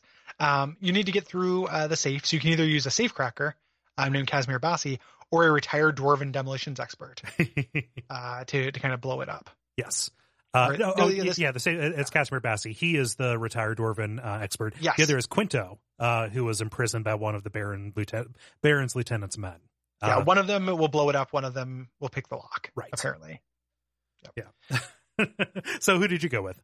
I went with for the first one I went for the lady, the Ermine, and the second one I went for the safe cracker, like the non-demolitions person, which is like in retrospect is less fun, but I was still had an eye towards success. Yeah. For some reason, like spoiler, this goes badly, and I could have known that. The game tells you that by showing the guy right watching you meet with who ultimately turned out to be his brother. But I went with the ones I thought would give me the best chance of success. Yes. I went with the Ermine, despite my fascination with recruiting somebody named the Beef Patty. And then I did the Dwarven and Demolitions expert. The other thing that you need to do is call the patrols. And Geralt's kind of bottom line here is he doesn't want to kill anybody. Like, Witchers don't generally act as thieves. This is way out of character. I'm only doing this because I literally have the devil breathing down my neck. He doesn't want to poison the guards. However, you can get the Garrison's cook to basically mix Tide Pods into the guards' food. Yep. And they'll YouTube it. Yeah. So you'll do that to make them sick. Mm-hmm. And that's just, there's kind of like mini questlets to all of these things that you go do. There's not a whole lot to them. Right. To go get the gymnast, you find she's an elf and she's with an elven circus. And you have to stand in for their sharpshooter, who drank some bad booze and went blind. So you have to shoot these fruits off of another performer in the crossbow interface. Yes. It's like a William Tell kind of thing. Yeah. To get the demolitions expert, you have to go get him out of retirement. He is drunk as a skunk and he's on his roof getting ready to blow up his house and probably the entire village because his wife left him. So I use the mind trick to get him down and, diffuse the situation. And then, tell him, hey, there's one last job. There's use for you yet. And he agrees to help me because he has nothing to lose, which is what you want in a breaking and entering accomplished. You can also get him down by appealing to his ego. If you don't want to use the sign, you can say like, hey, this is the coward's way out, etc. And then also so when you go get the guy who picks locks, it's actually pretty bland. Like he is being held by an army group, and you can fight them or you can talk to them. He's somebody who I knew, but I couldn't remember him from the main game. Like he acted like he knew me. Oh, weird. Acted like he knew me, and you can either just pay for him to be released. And he does the thing where he had already picked the lock by the time you paid for him, because he's a slick lock pick guy. And this is a weirdly like cinematic over the top section of quests. Yeah. But there's not a whole lot to it. It's not very flavorful. Right. And I don't remember what you do to get Huff, or to get the beef patty Huff, but it's not, there's not a whole lot to it either. Right. So these are these little mini quests. Same thing with getting the food. Yeah. You have to make this concoction, kind of learn where their cook is, and then either convince or mind trick the cook into tainting the food. Right. So the plan is to, get in, go through, and then get out through a secret passage. We don't know where the secret passage lets out, though. Yeah. And the stranger, you can question him on all this stuff, right? Like, you're not just like grinning and going along with all these dumb, kind of not dumb, but signs like red flags. Right. Like, this is a Shadowrun. You would turn on Mr. Johnson, but you really don't have a choice, and he has kind of plausible explanations for this stuff. Right. Yeah. Like, and even getting in, you find out that his explanations are shoddy. Like his intel was wrong.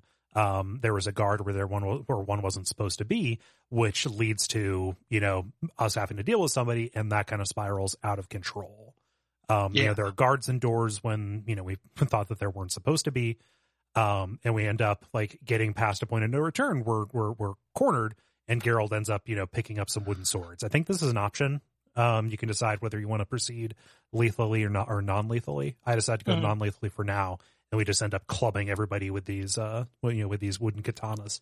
Well, you can say you're going to go non-lethally, but he doesn't. Yeah. The stranger still pulls out his sword. And it's also a little bit weird, like Geralt talking about not wanting to kill quite this often.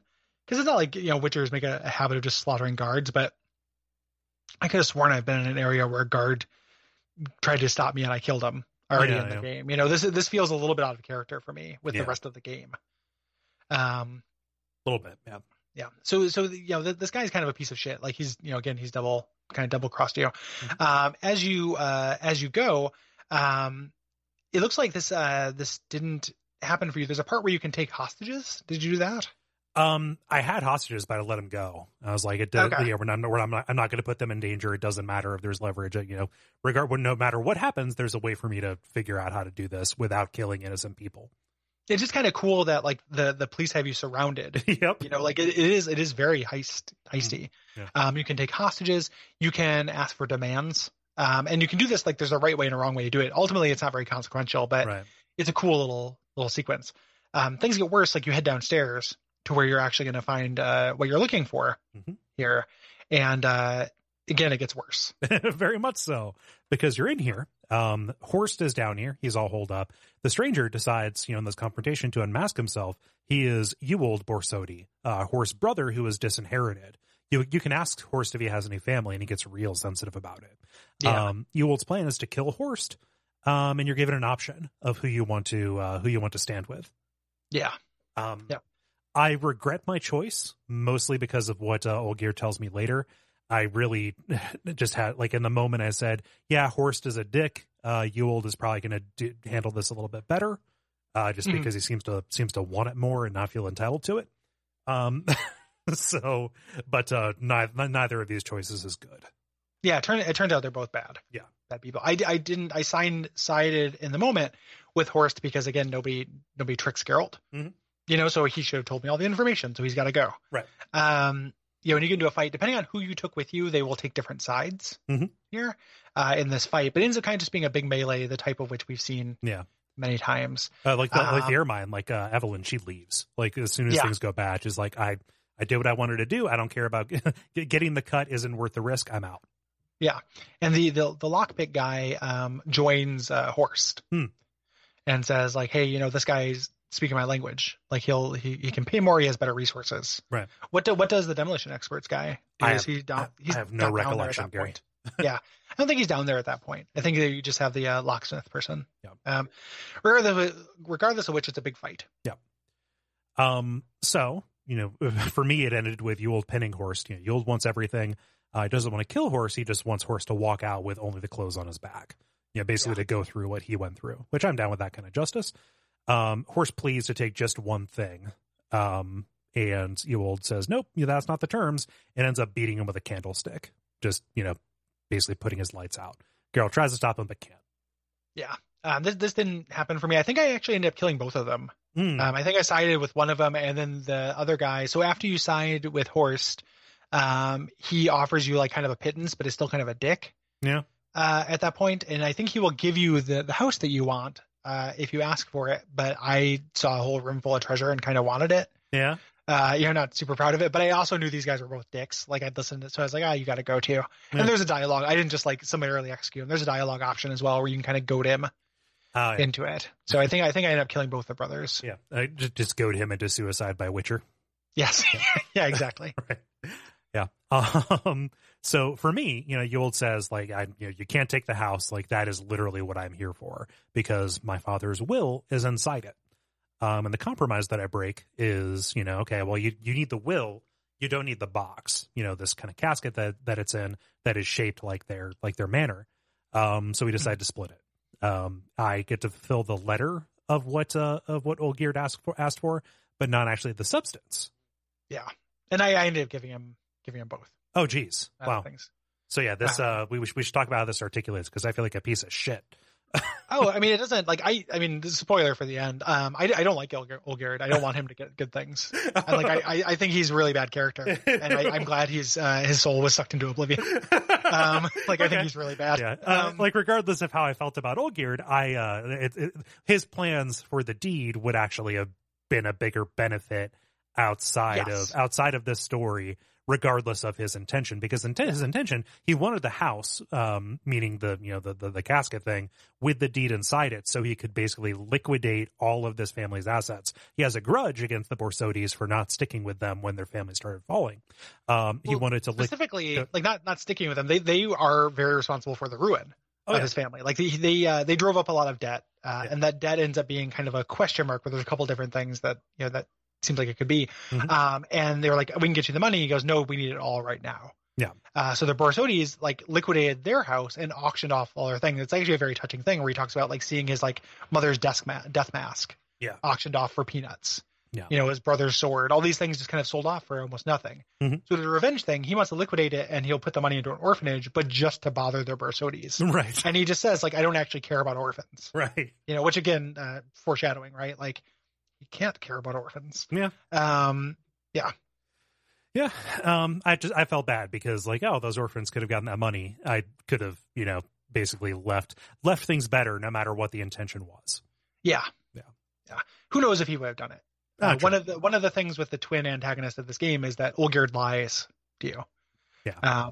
And several times. He doesn't always do it. Sometimes he does that spirit and letter stuff, but there are many kind of outright lies he tells. So yeah, he is not a reliable man. Yeah. So, like we said, Olgierd has this vendetta, and this also relates to the prince as well, because after the family fell into ruin, into financial ruin, he says that his fiance's family promised her to an Ophiri prince instead of condemning her to marriage with a baron who would soon become a pauper. Yeah. And they don't say this is the same prince. Like there's a little bit of like just putting everything together as you learn these little details of this life. Mm-hmm. Since you've done 2 of the wishes now, he gives you the 3rd wish, and he is getting kind of, as this goes, like more pained and reluctant. Yeah. He obviously doesn't want you to succeed, but he says third wish. You talk to them is that he wants you to go get a flower. Yes. That he gave a violet rose that he gave his wife. Yes. And this turns out to even be more complicated than, giving Vladimir a good time, because this exact rose was given years and years ago. Yes.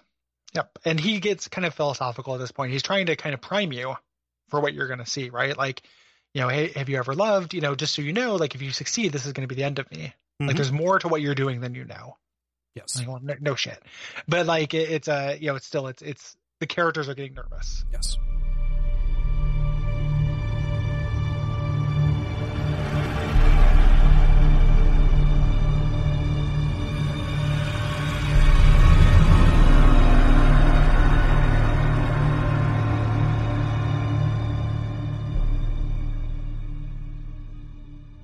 So for the quest Scenes from a Marriage, you have to go to the actual estate, that Olgierd and his family had, the Von Everec estate. Not the one he burned down, but the one where he left his wife. Mm-hmm. Now, you head there. It is covered by the spooky fog. There's a thief trying to get inside, and this is, kind of says like, hey, this is the Golden Goose. A lot of people have tried to get in there. Mm-hmm. His partner, Kendrick, had already gone in there and disappeared. And you see this kind of foreshadowing, this hooded figure walking in the background. Yeah. You follow the trail of the partner who was wounded and kind of dragged out back behind the house to this makeshift graveyard, with these unmarked graves. There's a black cat that's kind of watching you, and it's too late. The partner, Kendrick, is dead. Yeah. The whole thing is very spooky. Yeah. This hooded figure is digging this grave, and he looks up and he has no face. He's got, the kind of, that Guillermo del Toro monster version. Yeah. Of not having a face. And this ends up being probably like the strongest boss fight in this DLC. It's a good boss fight against this thing, the Caretaker, is what this thing is known as. And it's actually kind of interesting. It's got this shovel that uses a weapon and does a couple of different attacks. But after you attack it for a time, it can actually shovel up the people it killed before and absorb HP from these kind of shadow monsters. Mm-hmm. That comes up. And, again, Geralt's never seen anything like it. Yeah, this is not, a kind of creature. This is unique. It's, something that was literally made for this estate to help keep things in a kind of order. It's bespoke. Yeah, it's bespoke. He's very aggressive with his attacks, and he's got the shovel. It's got long reach. You end up kind of having to bait him into this kind of cone attack. Sends out this cone of cold or this cone of corruption, but it locks him into the ground. Yeah. Yep. So you can get in your hits, but it takes a while. It's like a long fight. Yeah. After you beat him, you can get this shovel. Yep. And it drains health, which is cool. Like I'm never going to use a weapon that isn't a Witcher, sword, but It's still pretty cool. Yeah. And again, I love it when characters in a games say what I would say myself or what I'm thinking when I'm playing. Geralt, upon finishing him off, says, "What the fuck was that?" Yeah. He's good. And then to keep things weirder, this black cat that's banging out shows up and speaks to you telepathically with a black dog and starts talking to you, just kind of staring at you. And, again, Geralt has seen a lot of things, doesn't quite know what this is. Right. They say, think of us as friends of the house. Yeah. And these are going to kind of be your like helper buddies. I love these guys through this next quest. And kind of gives you, teaches you kind of a way to get in. You get in and you can see the house is like, it's partially burned down. It's in complete disrepair. But it seems like there are things kind of in the paintings. Yes. As you move through they're still vibrant and kind of alive. Things kind of moving into and out of them. Specifically when you get upstairs, you're in this hallway that suddenly turns endless. Yes. Really, really great moment. Yeah. To happen to fight this, this specter that is popping into and out of these paintings. And it keeps on like charging itself up. And what you have to do is you have to attack the glowing paintings to keep it from reviving completely. Now, in a normal, if this were a quest that were in the main game, that would be the end of it. Like, here's this haunted manor.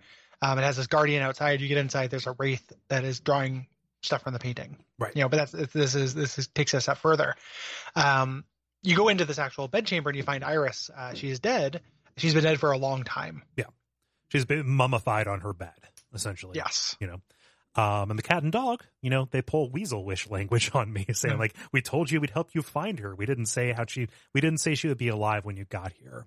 Yes. But maybe you can bring her to peace. Yes. Because she died of basically grief and loneliness. Her heart broke. That is why there was a wraith of her, moving from her paintings.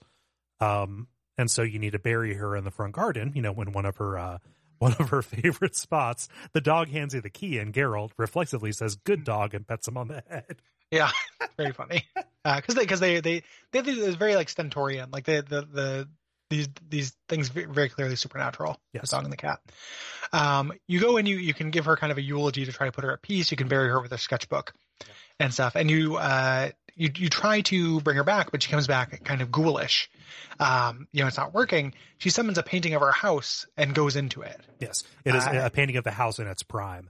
Like put on an easel as though she was like painting plein air, like right in front of it. It's like a window into an old version of the manor, which is important. She goes into it, and you follow her into a painted world. Yes, which is so she. This is. Gets revealed a little bit later, but she is Van Rowe. Yep. And paints in that kind of style, and the house is painted as such, and the game does a marvelous job of kind of getting that across. Yes. This looks very cool. Yep. Has some kind of weird shader on it to make it look like it is an impressionistic style painting of this environment. Yeah. Really, really cool. And this kind of is this sequence where you're kind of going around to her memories and restoring them. And this painting is filled with her fears. Mm-hmm. There's like spiders, things like that, that she would be scared of. And you are kind of addressing them. Yes. So this is how you're going to kind of free her. When we say complete memories, you get to these little areas where you see a photo and you see real life, and you kind of have to make real life match the photo. And then you get a little cutscene. Right. That kind of explains, again, literally scenes from a marriage. Yeah. And the order in which you are going after them is like the entire arc of Olgierd and Iris's relationship. Like you find them frozen by this garden fountain, and by placing a wine glass in Iris's hand, it puts a toast in motion, and it's them kind of just getting ready to assume their happily married life in this manner. Like Olgierd is, they've come back to this. It has been long dormant. Olgierd has actually swept all of the spiders out of the house and into the garden, making it ready for them to live in, because she is terrified of spiders. Yes, and then you have to fight a huge shadow spider. Mm-hmm. Again, there's a little bit of that, like, we need to put a fight here. Yeah. Feeling, as I mentioned, because, I'm kind of breathlessly waiting for, and I like the combat in this game, but I'm like breathlessly waiting for the next little vignette because they're interesting. Mm-hmm. So you do that, and you're kind of getting them in their prime, and they're kind of hopeful. Yeah. You go inside, you recreate this painting of a feast, and we see Iris's parents show up. They do not approve of this marriage. Yeah. They have brought these banknotes that show, like, actually, Olgierd's has all this debt. Mm-hmm. We bond out the debt in order to avoid embarrassment, but you can't, you can't do this. Right. Yeah. Just so we you can't go on, but we have avoided the disgrace. And Olgierd doesn't accept this. He pulls a Walter White. He throws the banknotes into the fire. Yeah. Yep. You head upstairs to this bedchamber. You find this bloody towel and put it by the basin, and we find Olgierd washing this blood off. Yeah. Iris is in bed, like, come to bed, Smithers. No. And, he lies. He says he's washing off ink. Right. Yeah. As opposed to blood. We'll find out why he is. What's up with this blood here? Why he is covered in blood? Because we head over to Olgierd's study. And it turns out he's into some weird stuff. He's got a summoning circle on the ground. Like his study, his pursuit of knowledge is a pursuit of demonology. Yes. And so you have to, in order to complete the painting, you have to complete the summoning circle with chalk and candles. Yeah. And kind of what happens here is the scene it's showing is him trying to do this incantation that will end a pact. Right. The ritual goes wrong. And causes the room to catch fire and kind of set part of his house on fire. Mm-hmm. You escape into a painting of the house during winter time. Yeah, so we are in a painting within a painting. Yeah. And this brings back that mechanic of running in inclement weather from when Geralt was hopping worlds. You have to, cut a path to get into the cellar before you freeze to death. And in there you find Olgierd, drinking vodka from a beer tankard. And as, Iris's dad is here, and he's ripping something up. You put the marriage contract in there. Like he, is helping Iris out of the relationship. He is saying like, Iris wants a divorce. The Olgierd that she married is dead. Yes. And Olgierd. He takes this great. He says, okay. and then credits roll. With real poem. We just like, if I loved you, I would want you to be happy. Yep. And it turns into Mario. I don't know why. Ding, ding, ding. My name's Olgierd. The Super Von Everett brothers is something I would play. Oh yeah, quite honestly, like but instead of that, he says, "You'll actually stay here forever." And then he like shakes her father. It seems like it's an accident, but like breaks his neck. Yeah, like pushes him up against a pillar or something, breaks his neck. Yeah. Terrifying. Yeah. For Iris. Yeah. So the more immediate thing is Olgierd kills her dad right in front of her. Well, that's what I say. Like he shakes him and kills him in accident. Yeah. Right. The bigger thing though, that you will stay here forever, that is true. Like that is, like that is essentially a curse that he is uttering into existence. Yeah, he has that kind of power. Curses, I'm sure there are like wiki entries on how curses work in this universe. Right. We've seen that before though. Yeah. Like somebody saying something with a strong enough emotion or a strong enough conviction, like does cause it to be real. Yeah. In this game, and he had cursed that Ophiri Prince. I don't know where that happens, if it's before this scene or after it, but he has that power regardless, whether it's demon related or how. Right. The line that that kind of underlines this is that it's either the cat or the dog. It says, "Then Von Everett ceased to be human. He merely remembered that he should love her." Mm-hmm. Yeah, it's pretty tricky. We get the origin of this dog and this cat. This next little scene where you set up a bowl for the dog and for the cat. We see Iris sitting there. The caretaker is bringing in some food, that monster that we just fought. Yeah.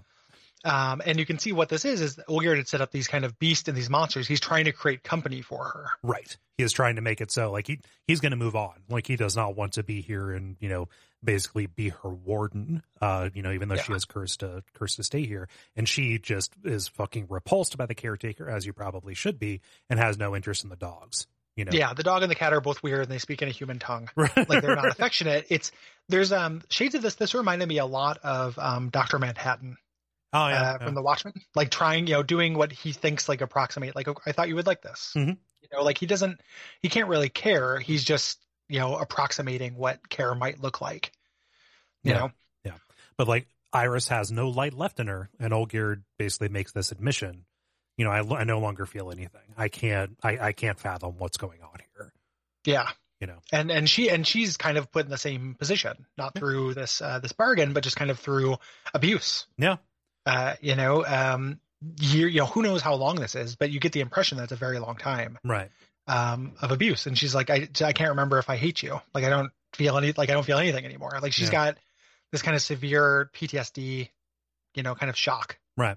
And then, so and these are the hearts of stone, one from the consequences of this deal, and the other, I guess as another consequence of that, as a consequence of the abuse of the first one.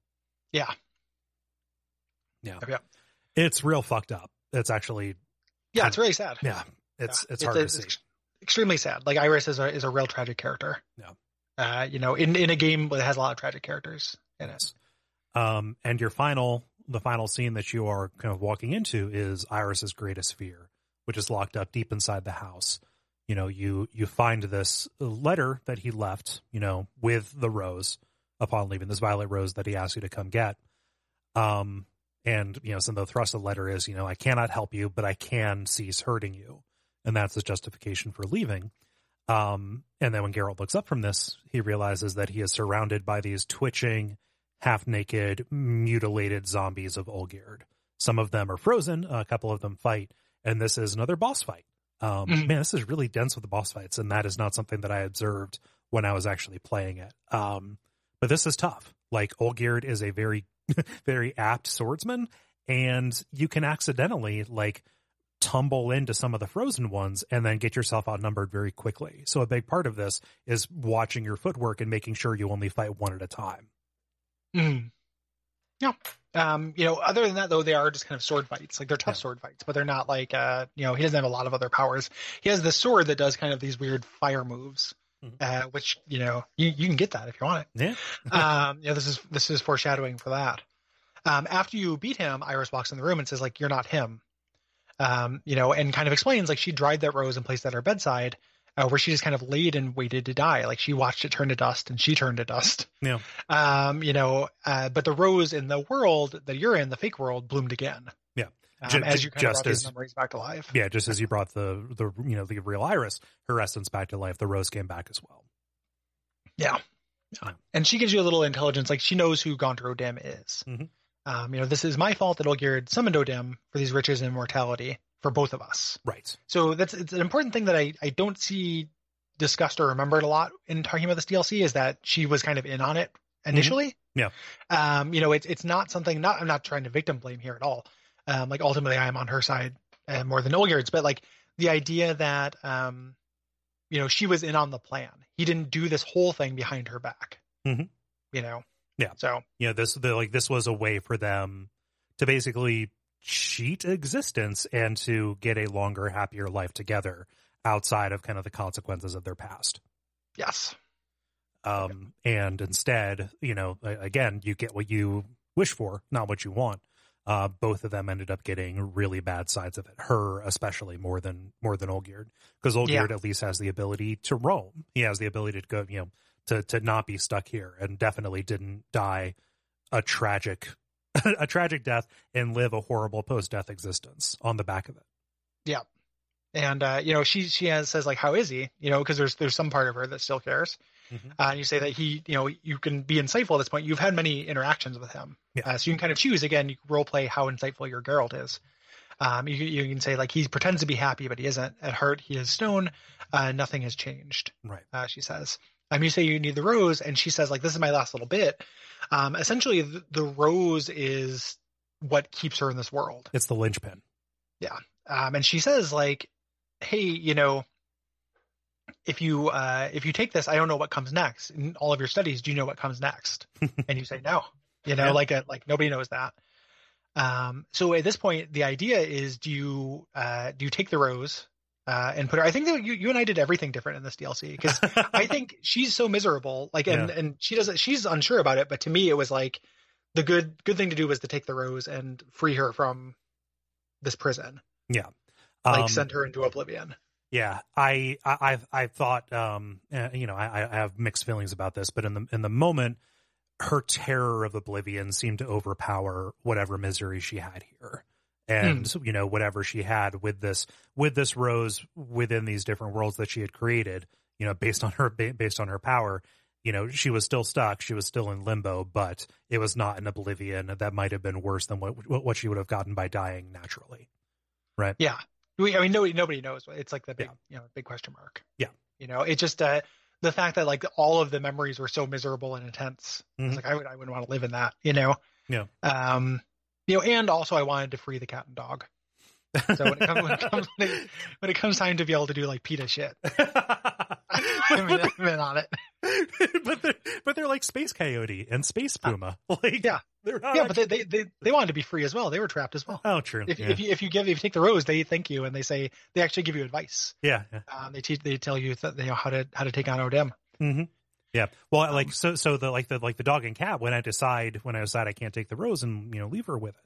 That they say, like, hey, you need to show her some mercy, but I interpreted that as them wanting out more than her, that them being interested in her well-being, and this is basically me abdicating, saying it's not my place to decide, it's not my place to decide whether she exists or doesn't, Yeah.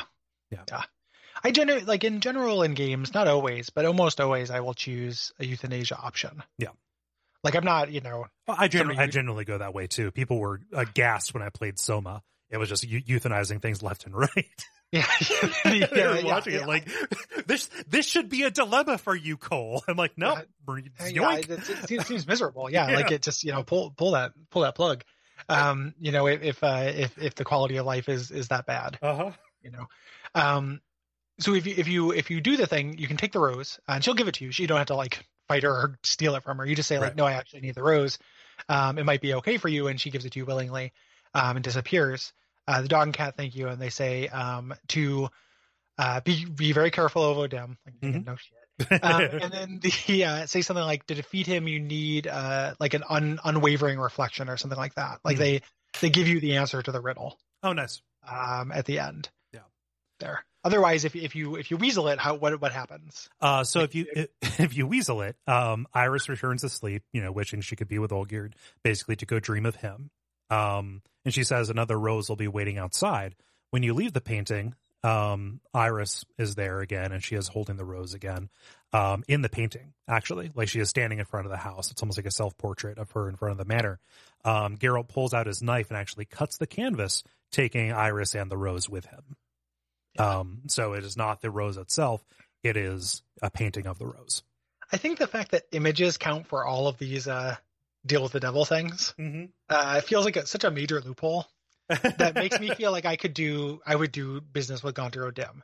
If I can just do an image and be like, yeah, you give me X, I'll word it very carefully, and I have to give you, the planet Saturn. And then I draw Saturn on a piece of paper and give it to him and go, yeah.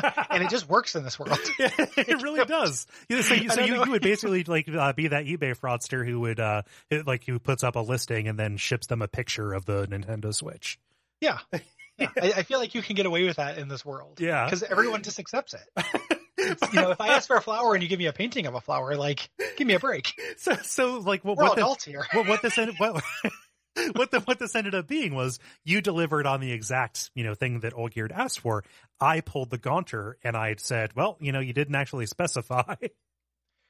Yeah, I just feel like it seems like it's a huge loophole. Yeah. To me, I guess that's just my point. Like, you didn't specify that you didn't want a picture of the thing, but like, do I have to? Yeah.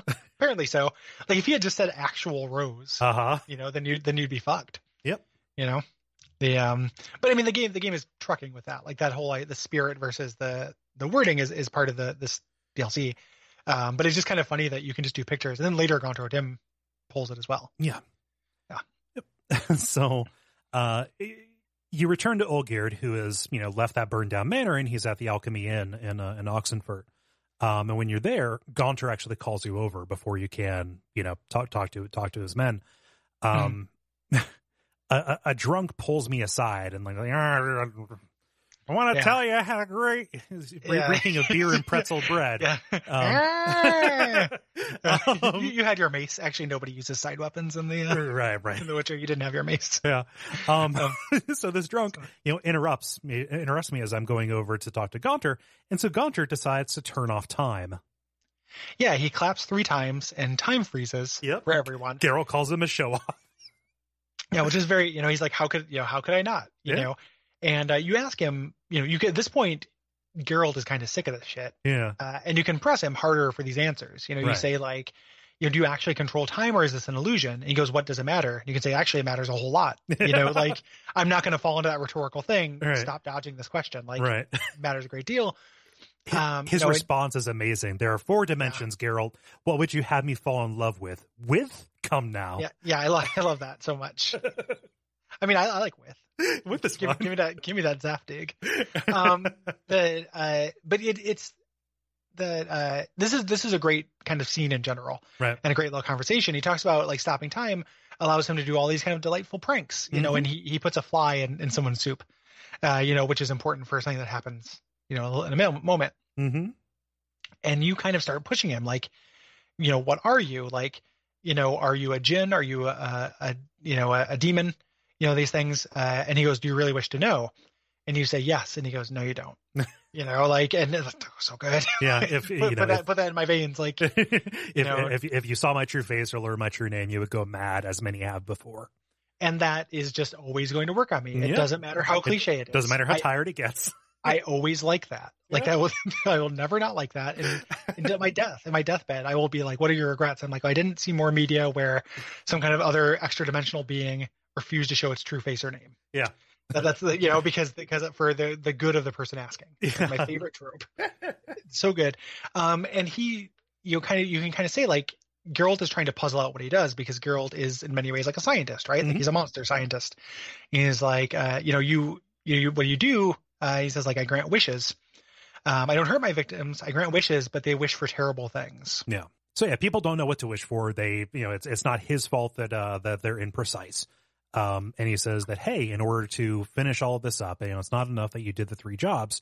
I need to find Olgierd and get him to go to the Temple of Lilvani. This is in the fine print. Essentially, that this is where they're going to meet and celebrate. Yes, yeah, and the thing, about that wishing too. The other little bit that pops up in this dialogue here is that it could be here, it could be the last time you talk to him. There's a part where he's just like, Ilgerd is terrible. Like he is a terribly selfish person who will do anything to further his own goals, right? Or, and again, I keep coming back to this, and this is justifying, in not an insecure way, but justifying my final choice to shit on Olgierd, is that like Gontar O'Dimm doesn't lie, right? Like Olgierd is an extremely bad person, and was always an extremely bad person. Like he got worse, but he's a very bad person. Yeah, and he, he even gives a little bit more detail. I forgot to make a specific note of this, but we might as well say that, like, we saw what he did to Iris, right? The evidence of his combined abuse and neglect of her is, writ large, and what we just went through. And specifically with Vladimir, he explains a little bit of the detail. Part of, him actually sealing his deal involved, sacrificing someone close to him. Vladimir didn't die by accident in a raid. Vladimir was actually like offered up.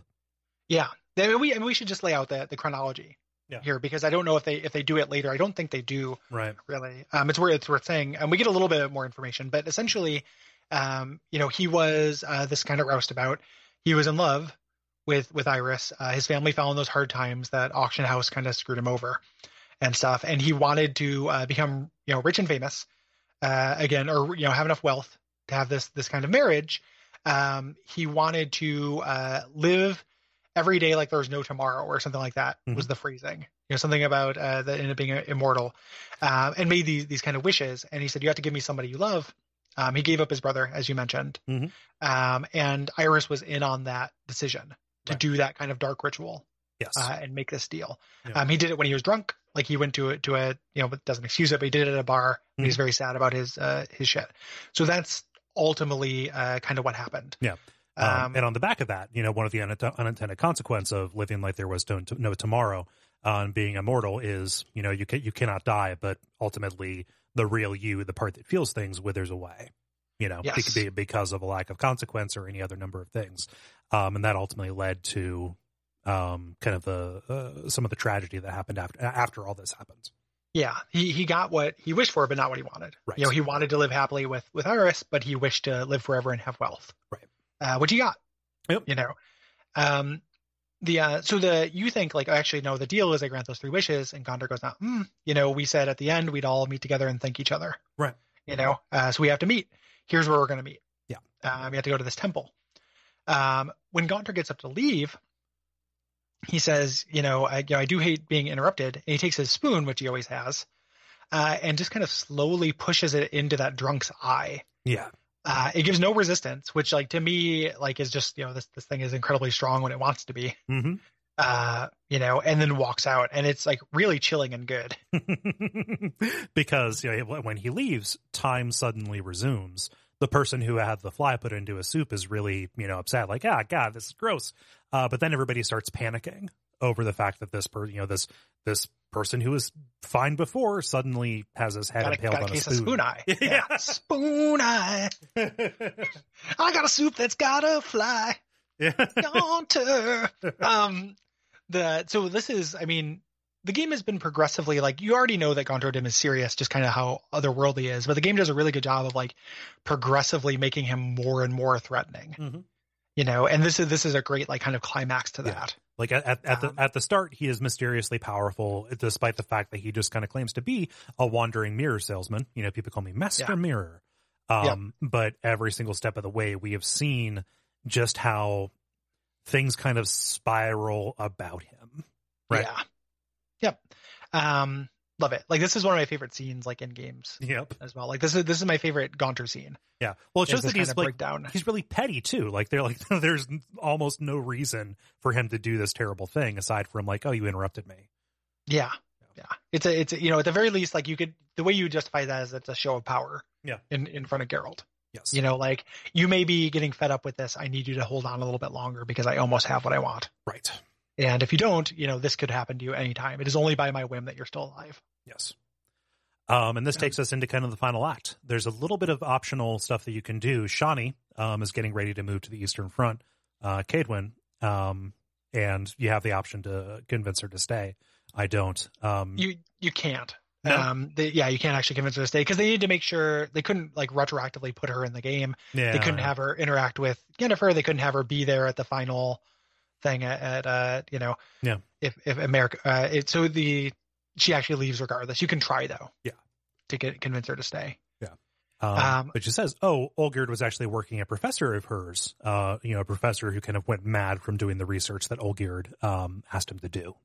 Yes. Which is this kind of optional side quest if you want to get like the quote unquote good ending for this, right? Like, this feels a little bit like they literally just somebody goes, "Oh yeah, talk to Shani before you go," and then it tells you this other option. I wish this was handled a little bit more elegantly. Yeah. I think, like, everything that happens here, I'm down with, but I feel like this is a little bit ham-fisted. Yeah, it just feels like a last gasp. Like, oh, we need to have a different way for this to end. Yeah, you know, because otherwise it would just be a little bit too tragic, right? You know, so what you do, you know, you sneak into the academy, you do some Witcher shit. Eventually, you find Professor Shakeslock, who's another kind of tragic character. Yeah, who's put this. This is the Lovecraftian protagonist who went blind, literally blind. Mm-hmm. Researching this elder god. Yeah. And his entire life now is spent in paranoia within this summoning circle. Paranoid that Gaunter is after him. Olgierd came and said like, "Hey, I need to find out how to get rid of Gaunter," and discovers through this professor that Gaunter has been popping up, time and time again for thousands of years. Yes. And he has to stay inside this summoning circle. Which Gaunter made. Yeah. Yeah, Gaunter drew and said, like, as long as you stay in there, you're okay. And otherwise, that's it for you. Mm-hmm. So just him trying to do this work on behalf of Olgierd and trying to rob Gaunter of his prize earned that ire. But, Gaunter, again, he's fun Satan. So he doesn't just kill him. He does this kind of game. Mm-hmm. We kind of find out a little bit more of that origin. Olgierd learned about Gaunter from this passing witch, went to the crossroads, made a sacrifice, etc. You kind of find out that somebody in the past had actually beat Gaunter at his own game. Like his downfall is his wit and his kind of cleverness and his gaminess. Like if you can match wits with him, you can possibly win. Yeah, if you can find a way to navigate his rules. Yes, it is also here that you find out that this is a temporary setback. Yeah, people have done this before. But he always comes back. Right. Like Gaunter O'Dim is permanent. Mm-hmm. And also, again, we need to remind people, Gaunter doesn't lie.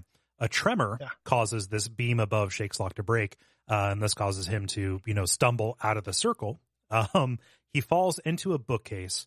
Geralt, while he's holding the bookcase up, stopping him from falling on Shakeslock, he slips on a wine bottle that's on the ground and falls onto a table, breaking his neck in $1 Million Baby style. Yes. Yep. That's my favorite order at In-N-Out. Can I get this delivered to me through a feeding tube? Yeah. Can you resuscitate me up some fries? Got a DNR on my appetite after this. Jesus Christ. I didn't realize I was setting you up for that.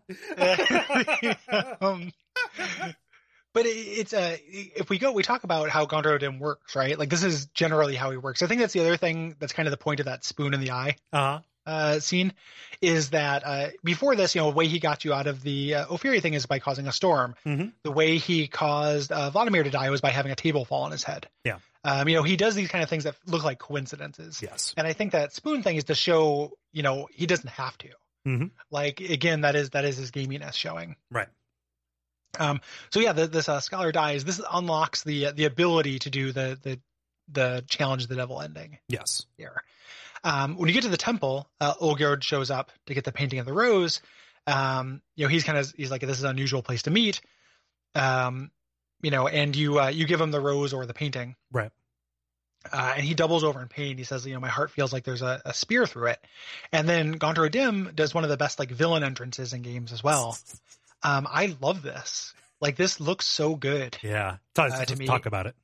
He walks down an invisible staircase from the moon. It looks like, and this is like such a showy supernatural thing for him to do. Oh yeah. Like this is him, he's hamming it up. Yeah, he's super hamming it up. This is him like, I'm the cat who caught the canary. Like, ordinarily I'm all subtle. I'm in the background of things. No, this is me doing straight up, magic demon shit. Because the moment has arrived. Yeah. He's so happy. Yeah, he's so happy because, this is the final twist of the knife. In Olgierd's mind, he thinks that everything is done. He has found somebody to fulfill his quest so that the debt can be repaid, right? And he thinks that his soul cannot be claimed because part of their arrangement was, you can only take my soul when we all meet together on the moon. Which, yes, we're not going to the moon. Like, Ciri's not here, so we're not going to do that. So he thinks that he has agreed to an impossibility. However, Gaunter is delighted to point out that, I chose this specific temple because we are standing on a mosaic of the moon. Again, Master Mirror, the image can stand in. The image has power. Mm-hmm. Just like when Shani said, roll me to the moon, and you roll out to the reflection and get devoured by Rom and go mad for eternity. Yes. This is still the same thing, and it fulfills the part of the contract, and O'Dim is here to settle up. Yeah. Yeah. And this is directly based on that Polish version of the Dr. Faustus legend. Yes. Where in that version, he made a deal with the devil and said, I'll never have to pay my soul. I'll do that only if you can meet in Rome. Right. And he's like, I'll just never go to Rome. But he ends up getting a bar that is called a translation of Rome. Right. So that is kind of what this is based on, that kind of technicality. Mm-hmm. So at this point, Olgierd is like, oh, you cheated. He's like, I don't cheat. I didn't cheat. Look, check the receipts, he's, what do you want? He's like, well, I want your soul. And he starts sucking out his soul. This is where you get the ending here. And I'll talk about mine because it ends the game. I did both, obviously. Like, I saved and did both. But my canonical ending is I gave him up. You can do nothing. Gaunter O'Dim sucks out Olgierd's soul. It's pretty hard to watch. Like, he crumbles into dust until he's just holding his skull, and says, he removes your brand. He says, thank you for your service. You can ask a boon of me. In really good kind of Witcher fashion, you can say, I don't want nothing. I don't want anything from you. Mm-hmm. And you don't get anything bonus for that. Like, I think in a BioWare RPG, you'd get experience. Right. Extra, even in a good BioWare RPG. You get like bonus experience for doing that. Like, you'd get bonus experience for doing that in Torment. Yeah. Here you don't. Yeah. You get if you say you want nothing, you get nothing. Yep. By sacrificing some kind of reward, you get a more intangible one. Right. Yes. You if the player gets it, not the character. Right. So again, it's what you wish for is what you get, not what you want. Right. You can also ask for a series of boons that are all pretty interesting. Yeah. They don't have the kind of, some of them do kind of have a little bit of a downside, but so you can ask for, to never go hungry again. You get a food item that never runs out. You can ask for a vodka bottle that never empties, and you get that. Mm-hmm. These kind of gameplay benefits. The coolest one, and the one that I asked for, I think I talked about this on something, but we talked off air, like after we both. Oh, gotcha. Gotcha. Yeah. So I haven't talked about this on mic. You can ask to be as swift as the wind. I don't summon Roach that often when I'm moving places because he can't do verticality well. Right. So I usually just run to places, and I was like, this will increase my movement speed. That's going to be amazing, because I got blood and wine to get through. Mm-hmm. And you ask to get swift as the wind, and he gives you a saddle that you give Roach that turns him into a demon horse that can cast Axii on your enemies and makes his eyes glow and breathe out black smoke. So you get a cool demon steed. Yeah, you get a murder horse. Which is pretty rad. Yeah. Like, that's not very like in line with my Geralt, but I was still like, okay, this is cool. The letting Olgierd be taken was in line for me because one, as we mentioned, like, I don't like the idea. I love the idea of like challenging the devil. Right. That's a super cool thing to do. I hate Olgierd. Yeah. I think he's really bad. I don't have sympathy for him. Like, he had his heart like turned to stone, but it was through it was through his desire. Like that is what he yeah. And the Iris stuff like got me. Uh-huh. You know, like I was just like, man, like what a fucking monster. What an asshole. And my thought was like, you know, on one end you can say like Witchers kill monsters. I have to take out O'Dim. Mm-hmm. Olgierd's definitely a monster. Yeah. You know, like it's just like Witchers rid the world of monsters. And when he had done the Shakeslock stuff, it had been like, hey, there's a chance you can remove O'Dim.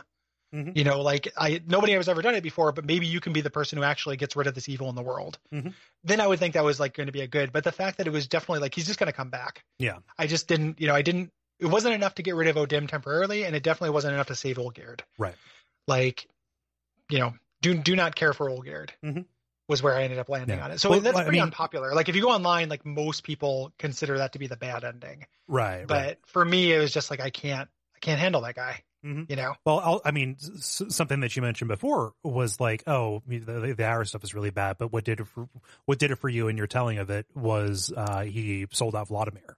Like that's a thing too. Like he just, you know, he gave up a lot in a really kind of evil way, and you can see him trying to make up for it, right? Like he talks about how he goes out and drinks with Vladimir all the time, and Vladimir talks about how he appreciates it and stuff. But like I ended up liking Vladimir quite a bit. Yep, and it's very sad that he thinks that his brother didn't do this. You know, that kind of something in my own life that I always think of that I always think is very tragic is like the idea of that kind of irony, right? Like when you don't know, it's often happening, like this is on a much smaller scale than these deals with the devil, but like where I've been in a relationship and either I'm going to end it and the other person doesn't know yet, or vice versa. Right. And I think that's a really tragic time where somebody has a sword hanging over their head and they don't know it. You know, or they have this kind of thing, this like emotional, this like lie, essentially. Yeah. And that's like what Olgierd is, right? Like he self-justifies, he lies. It's very human. It's not, you know, it doesn't necessarily mean he deserves what happens to him. Right. You know, I would choose something lesser than that. You know, but I also don't think he deserves to be fine and move on and be able to live out the rest of his life and just be sad because he fucked up. It's like, you know, something's got to go with you. Yeah. You know. Yeah. So I disagree. I took the different ending, the one that more people took. But I totally get your read on that. Like, you know, him betraying specifically the people closest to him in turns over and over again. And even before all this happened, he was still not a good person. Like, he was a raider. Yeah, he was like a raider. He was not great. Yeah. He was pillaging. Yeah. You know, pillaging and killing and like doing all these things. Like he's a bad dude. Yeah. You know, who got a shitty hand, but he's still an extremely bad dude. Yeah. I decided to extend him some mercy. I said, okay, well, here's what we're going to do. We're going to follow the path that this scholar brought forward. Before I do that, there's one other thing that you can get by yeah. We should probably say I forgot to mention, because it's very cool. If you haven't beat the main game yet, you can say, hey, I'm looking for Ciri. Yeah. And that's another kind of justifiable way that you could be doing this too. Like you're doing the bad ending is like, oh, I need help. Ciri's the most important thing in the world. Right. And Gaunter O'Dim says like, well, you know, she's hidden from me. I can't do that. You know, she's in a realm even beyond my seeing, which makes sense, right? They couldn't just give away the plot. Right. But he says, you know, in a rare kind of exception for him, he does give you what you want, not what you wished for. Right. He says, you know, it's not necessarily, bless you, Boris. Oh my gosh. Was that cute little sneeze sound him? Is he okay? Yeah. Yeah. He's just sneezing. Oh, okay. He's got an upper respiratory thing, I think. Bless you, buddy. So he says, I can't tell you where she's at, but I can tell you what the most important thing is, which is how to kind of save her, like the relationship. Right. And he gives you essentially the steps to get the good ending. Right. With Ciri, like, you know, if Ciri is in crisis, stick up for her, but never act in her stead. When she is down, try to cheer her up. You know, these things that are going to strengthen the relationship. Yes. All of that stuff that we gushed about, you know, the steps that you need to take to get the good ending, helping Ciri be her own person. Yeah. And I love that kind of meta-ness. Like, I can't give you the game, but I can tell the player how to win the game. You know, I think that's really cool. Yeah. So yeah, sorry to stop. No. I just forgot to. Yeah.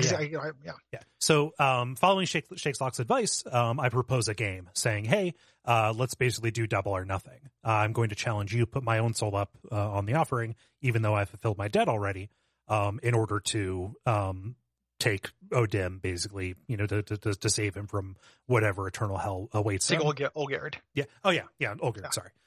They should not both begin with O. So what happens is, you wake up in kind of this dark version of the temple, and the game is to solve a riddle. And this riddle, I don't know the actual text of it. But the obvious answer is, because he is Master Mirror, you are looking for a mirror. You're looking for some kind of reflection. Yeah, he gives you a riddle, like a long riddle. Yeah. That you can tell is going to be a mirror. When you smile, I grin, et cetera. It's a long kind of lyrical thing. Yes. This as a kind of a gameplay climax doesn't totally work for me. Not really. As a thing either. Yeah, I mean, I did both. So I mentioned what my canon choice was, but I did both of these. Mm-hmm. I don't think this is a super strong sequence. I don't know what I would have done differently. Because it's thematically sound, right? Like you're in this other verse, and you have a time limit, to go and find this mirror. You keep running up to mirrors, and they shatter, and it's full of distractions. Yeah, he's throwing enemies at you, and Geralt says, "Oh, treasure. That wasn't part of the deal." Yep, treasure. He puts an image of Shani there, in danger, saying "Oh, yep. I've trapped her too." Yeah, trying to distract you and just trying to, and these are all things that the little kid song in the beginning, they say that he'll do these things. Yeah. That he'll try to distract you, he'll try to tempt you. It's him doing that. That all makes sense. I just think running around to mirror to breaking mirror felt kind of video gamey. Yeah. In a weird way. And I don't like the layout of this zone. It's meant to be confusing. I ended up finding it kind of frustrating. Yeah. As opposed to kind of fun confusing. Mm-hmm. It's huge. It just kind of didn't work for me. The actual answer to the riddle is fine. Yeah. Because again, it plays into that theme. He's asking for a mirror. He's gotten rid of the mirrors. You need to give him the actually what he wants, a reflection, not the spirit. Right. He's gotten rid of the spirit. So you actually turn that trick on him, which I like. Yeah. So what you end up doing is you find a fountain that has been drained, and it's, stopped up by these rocks, further up the line. So you use your telekinesis blast to blow those away and fill the trough. And this creates the reflection that has Master Mirror trapped inside it. Yes. So he appears in the water, and with that, you're able to banish him. And as he starts dissolving into flame, I love this visually because he starts speaking this strange guttural language that is a mixture of a bunch of stuff. There's Aramaic, there's Polish, there's just all of these archaic things that are being translated to you, basically saying, you have made a terrible enemy. I'll be back. You cannot get rid of what Gaunter is. Gaunter is evil personified. He is more powerful than any force that Geralt has dealt with so far. Even more powerful than the Crones. He is as close to being an elemental force as can be. And as he dissolves, he actually starts breaking into these geometric patterns and stuff too, as he gets more and more kind of incoherent. Yeah, it's really neat. Yeah. It's a fitting little scene. Then you get this little kind of denouement, you wake back up with Olgerd, who has kind of woken you up. You don't have the brand anymore. And you kind of lay out the rest of the story, I guess, the stuff that you already know, but you ask him directly. Yes. Players figured it out, but Geralt maybe has not heard it all in order. Mm-hmm. You ask him what it was like, to have this heart of stone, and he says, I didn't wish for that. As a side effect, the three things I wished, was to get Iris's hand back, to get my fortune back, and to live like there was no tomorrow. And that's what kind of caused me to stop feeling. Yes. And Olgerd apologizes, saying hey, I didn't, I knew I was kind of selling you up, but I didn't realize how hard this is going to go. I hope you can forgive me. Now that I have my heart back, really all that I feel, this isn't triumph. I'm just feeling the accumulated sadness, defeat, and grief that was put off.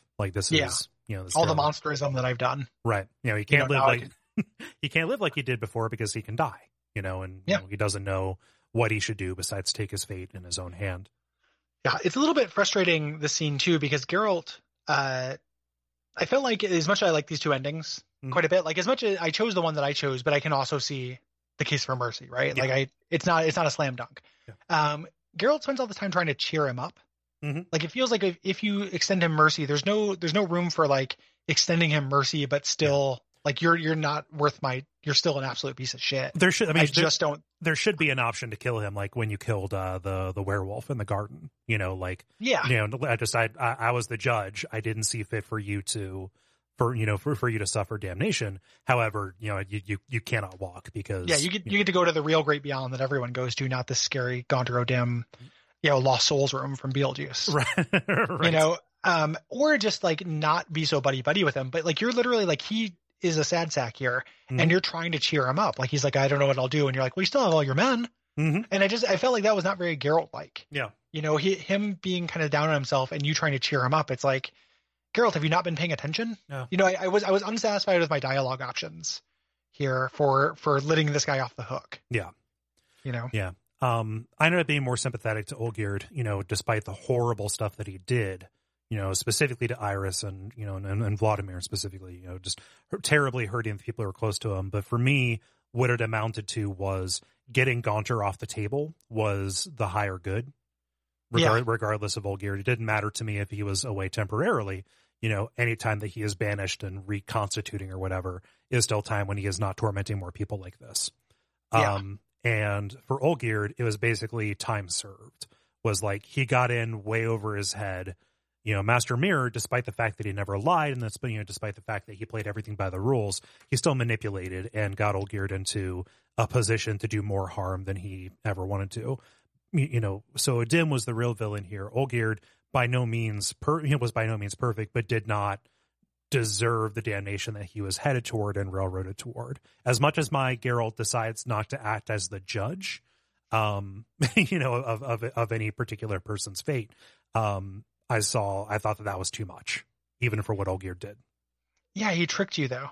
Yeah, you can't let people trick you, man. But I didn't role. I didn't role play Geralt as hard in that direction. I know. Like that's it is like there is kind of like an Old Testamentness to letting him go, not just in terms of what Olgierd's fate would be, but also in terms of like allowance for Gaunter O'Dim, right? Because like Gaunter O'Dim doesn't punish good people, right? Like that's just kind of like, and he says as much, and I believe him, like, right? Like Gaunter O'Dim doesn't lie. So these are people, it is an outsized punishment, but it's not undeserved that they should be punished. Yeah. I mean, like the core of it, the idea that this person should have some comeuppance, and, like for Olgierd, what should have happened was, like his debt would destroy his life, and, he would not be in a position, Iris would be able to go on and, marry somebody else. And that would be the proper punishment for him. That was what he was headed toward. He tried to shirk the rules and break the order, and instead, got O'Dim involved, and it ended up hurting many, many more people as a result of that. Yeah.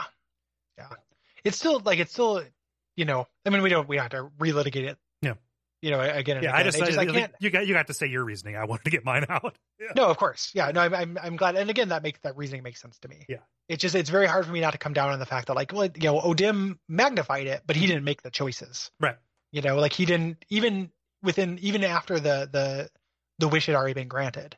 Like it's still Olgierd doing the things. Yeah. And a lot of the things were not cannot really be blamed on like having a heart of stone, right? Like even if you don't care for somebody necessarily as a person, you should know it's not good to enslave them for eternity.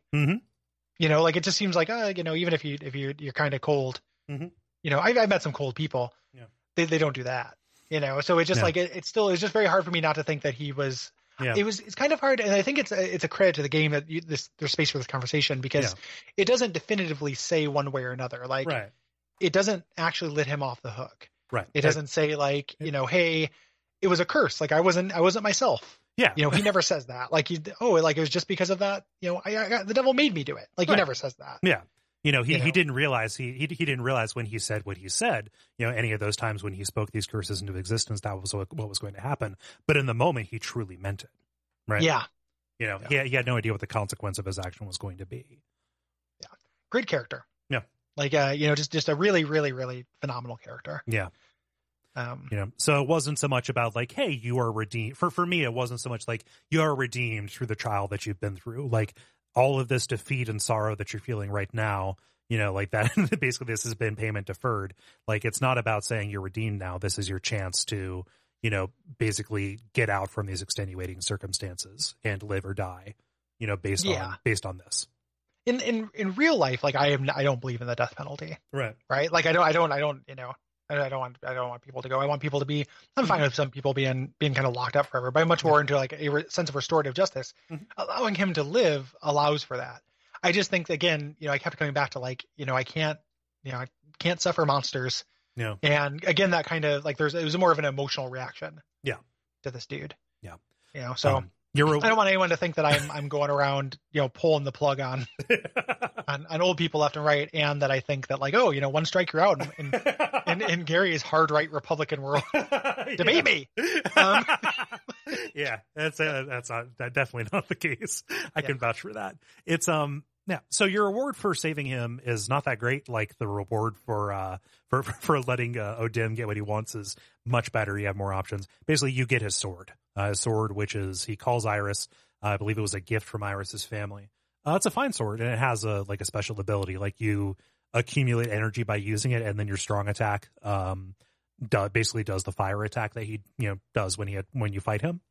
Mm-hmm. There's a moment when he hands it over, saying like, "Hey, I don't need this anymore. You should have it." He accidentally cuts his palm, and bleeds, and looks at it. Geralt says, "Oh, sorry," and then Olgierd says, "No, you needn't be." Like, yeah, this is good actually. Yep, this is good. It is good to bleed. It is good to feel. Also, can you get me a bandage? Yeah, can you give me a bandage and also a job? So, there are side quests in this thing. There's not much to them. Like I don't feel like they are. There's a whole lot to them, really. No, like they're fine. No. As we so just doing because we already mentioned it. Rose is on a red field. One of Olgierd's bands says like looking into the murder of her partner. You find the body and you find out that this Order of the Flaming Rose, which you had disbanded in a previous game, have turned to making drugs. Fistek. So you go into their lair and destroy them. Yeah.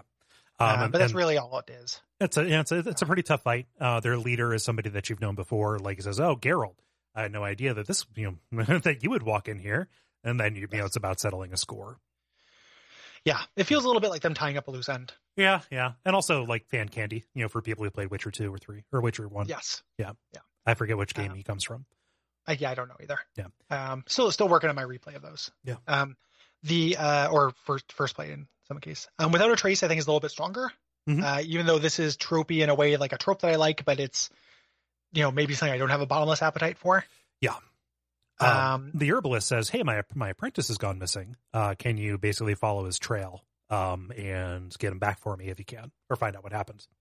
Mm-hmm. You go there, you find this old couple in this abandoned village, and through kind of detective work and looking around, you find out that they are cannibals. Yeah. They're eating, and this is it has a little bit of that cool Witcher flavor. Like this would be a fine, like a B+ quest in the main game, just fine.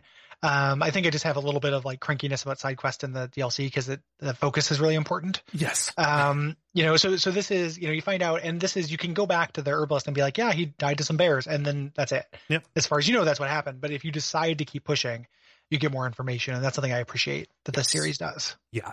Both of these just feel like sweepins and leavins, honestly. Yes. Yeah. They could have happened anywhere. They don't have to be associated with Hearts of Stone. And the Taxman quest we actually talked about in the main episode, but I didn't realize that was part of this DLC. It's because I had the DLCs installed. Yeah, this showed up. Yeah, where we mentioned that listen to that episode, but a tax collector comes and asks you about essentially if you've been exploiting glitches and stuff. It's pretty cute. Yeah. The big gameplay addition to this are the enchantments. This Ulfiri craftsman who sets up in this eastern camp, and you have to go get him supplies and jade. And tons of money. Oh my gosh, so much money. Like his initial ask is like 5,000 gold.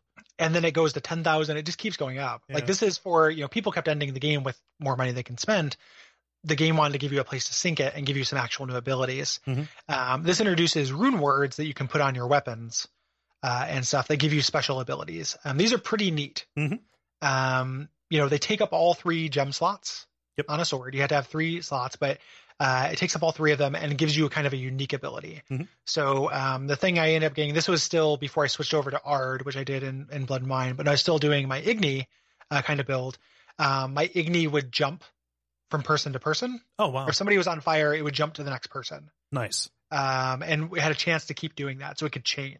Yeah. And that was like very cool. Like I had the sword that allowed me to set a lot of people on fire, which I like setting people on fire in these games. So they're pretty huge investment, but pretty cool abilities. Yeah. I ended up not really engaging with this. I'm going to do it before I jump into Blood and Wine. Don't do it before you jump into Blood and Wine, because there's another use for money in Blood and Wine. Oh, okay. That is, I think. I did the one. I did the one. I did the 5,000. Okay. Yeah, so I can at least get a basic one. Look at the things you unlock, because they get more powerful, but they get more situational. Mm-hmm. If there's one you really want, like, save up money for it. But getting the Grandmaster Witcher gear also gives you a special ability when you have a full set. Yeah, and is a huge money sink. Okay. In Blood and Wine, like, that will be very expensive. So I would do that first if I were you. Okay. Yeah.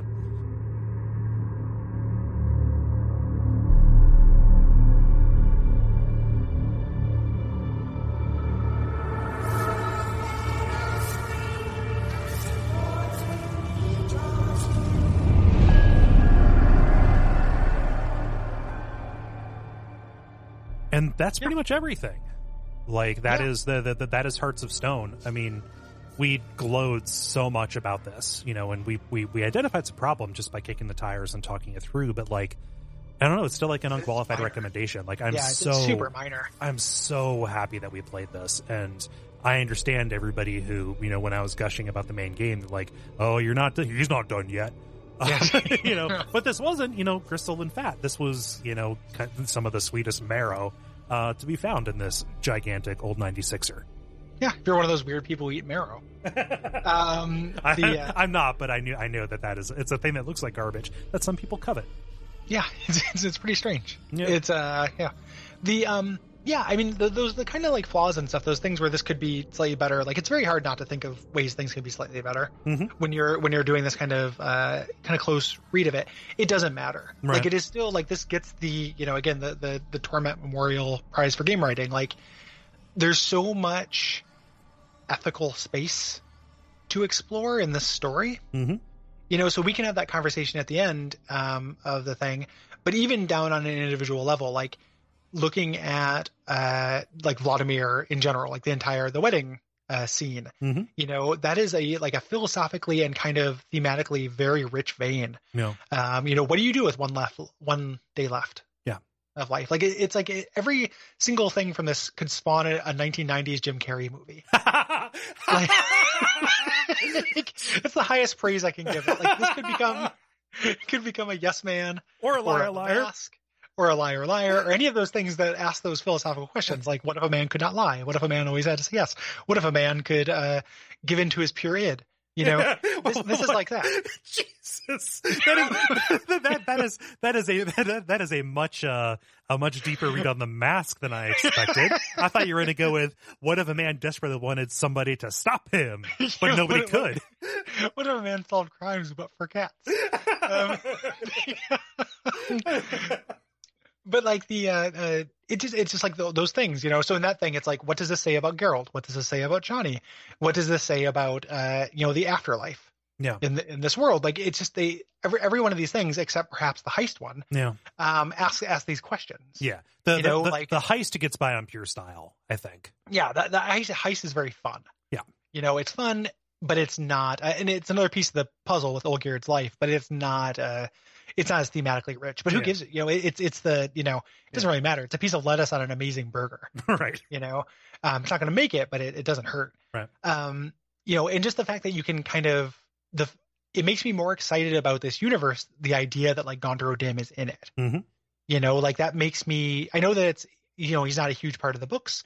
I know that all the stuff that he shows up in, like the little references to him that show up before and after this, there's a couple of them in Blood and Wine, are just little Easter eggs, but it's an Easter egg of something that is so laser focused on me. Like, I want, like, a Needful Things. Yeah. Satan. Like, I am so down for, like, a, somebody, an otherworldly evil, like, the outsider. Like, any number of these, like, Nyarlathotep type figures tend to be my favorite parts of games. Yeah. Because I think it's a very interesting construct, and you get a lot of interesting kind of drama and philosophical questions from this stuff. Yeah. And even from a pure, just like, this is enjoyable fiction standpoint, if you want to hear how much I love a Randall Flagg figure, just go listen to Radio Free Midworld. It is, unanimously one of the best things about that series. Yeah. Yeah. I that kind of character is one of the big appeals, is one of the things that, like, if something's going to get my inroads into Stephen King, it's going to be the villains. Right. That's what I like. And even the Stephen King stuff I've done, that's what I want. Yes.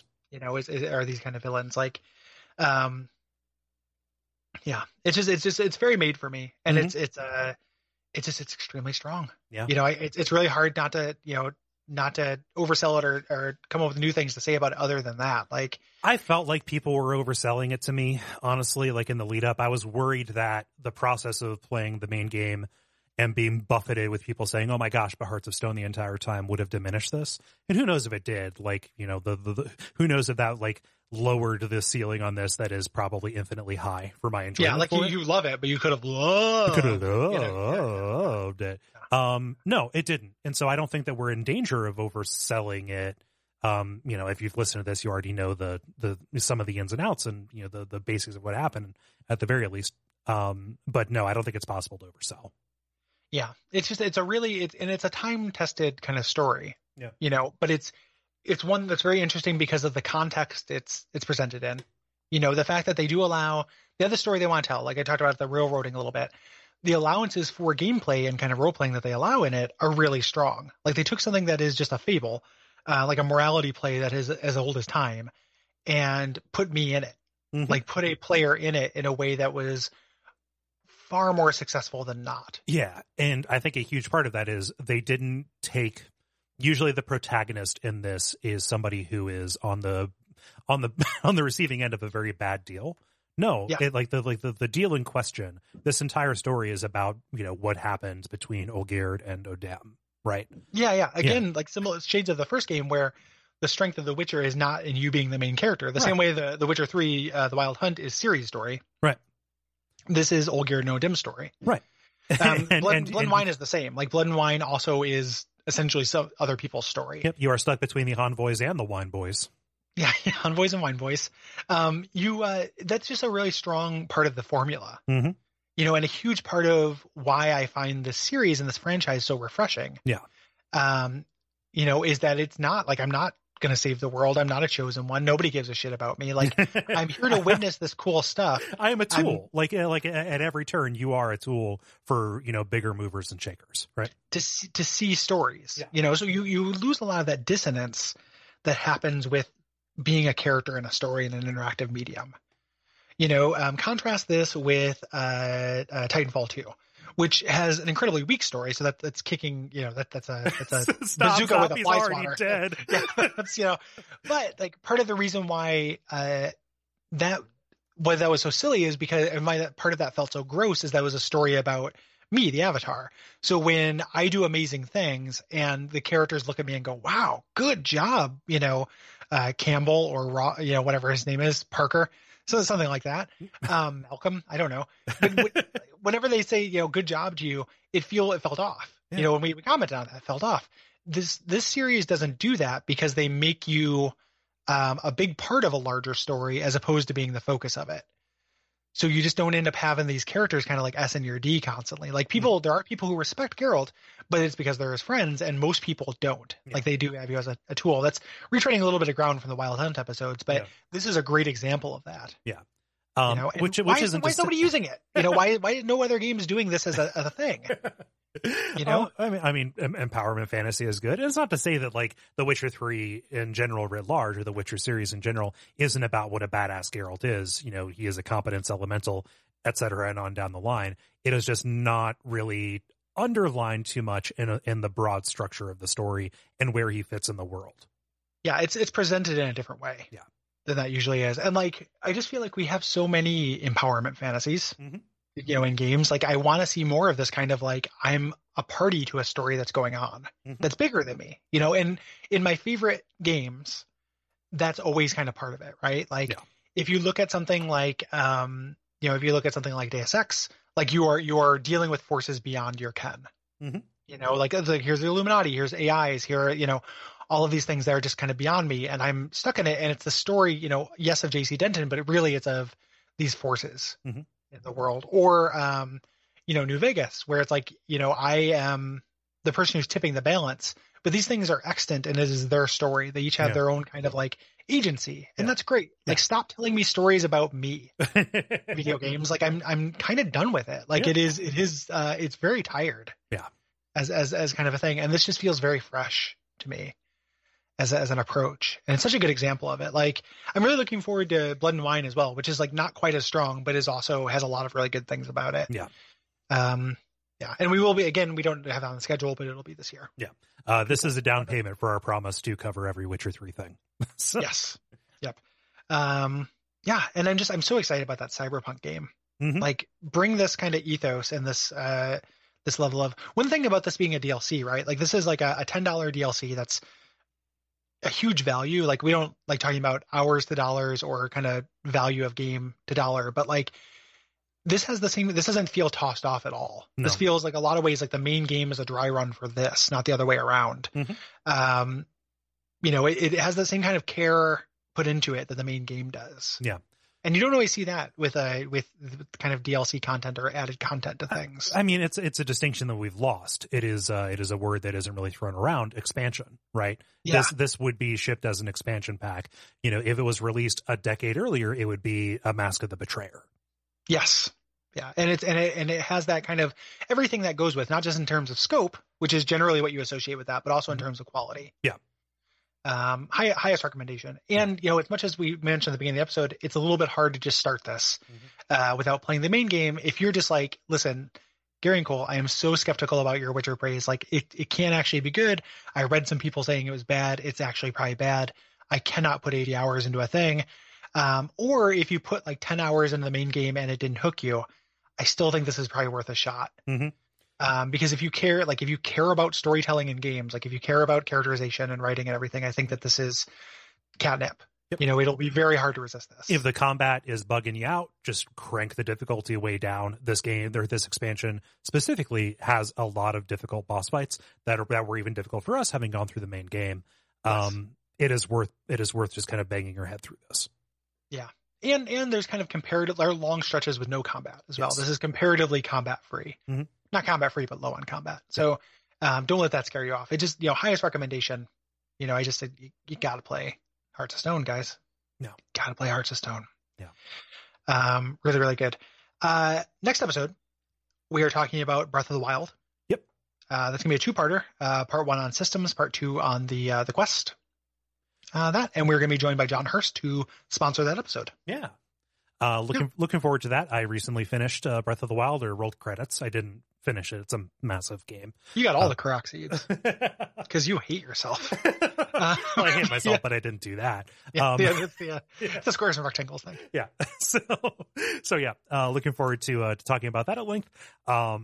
Next month, so in March. God, this year is going by really quickly. In March, we are doing some kind of vent crawler adjacent stuff. So we are covering BioShock 2. And then the next episode, we're covering Minerva's Den, kind of a similar expansion set kind of mindset for those two. Again, notable beefy DLC that is kind of universally beloved. And then finally, we are going to have another guest episode, another executive produced episode. We're having Justin Gutt on to talk about Ultima Underworld. Yeah. I'm excited about all those things. I've already played through BioShock 2 and I'm about halfway through Minerva's Den. Mm-hmm. I love that. So for people who don't know this, and you probably do, Minerva's Den is how the Fulbright crew got most of their start. Like, they worked on BioShock 2, but they had some authorship over Minerva's Den, and boy, is it obvious in retrospect. Nice. Like, I love it. It's all these like little things. Like, it's the little last things. night it is little things. Like last night I was playing, and in Minerva's Den, all the vending machines have lots of food in them. So they still have weapons and stuff they have to for game balance, but I can just imagine like Steve and Carla being like, it's a vending machine. Like, these people have to eat, doing that kind of signature 0451 immersive sim, ecology. Yeah. Thoughtful environment. Yes. Thoughtful environment stuff. And it's on display. It's very cool. Yeah. Fulbright, if people don't know that name by just by its name, they're the people who did Gone Home and Tacoma. Yes. So some of my favorite game developers. Yeah. Working now, and great people, and really looking forward to playing Ultima Underworld, which is something that by all rights I should have played, given that it is like you draw a line from that to my favorite genre. Yeah, like that's why there's Dishonored, that's why there's Deus Ex. In April, we are going to be at the Midwest Gaming Classic in Milwaukee, Wisconsin, doing a live show. Yes. We're going to be talking about the Donkey Kong Game Boy game, not Donkey Kong Land, but Donkey Kong 94 is how you find that.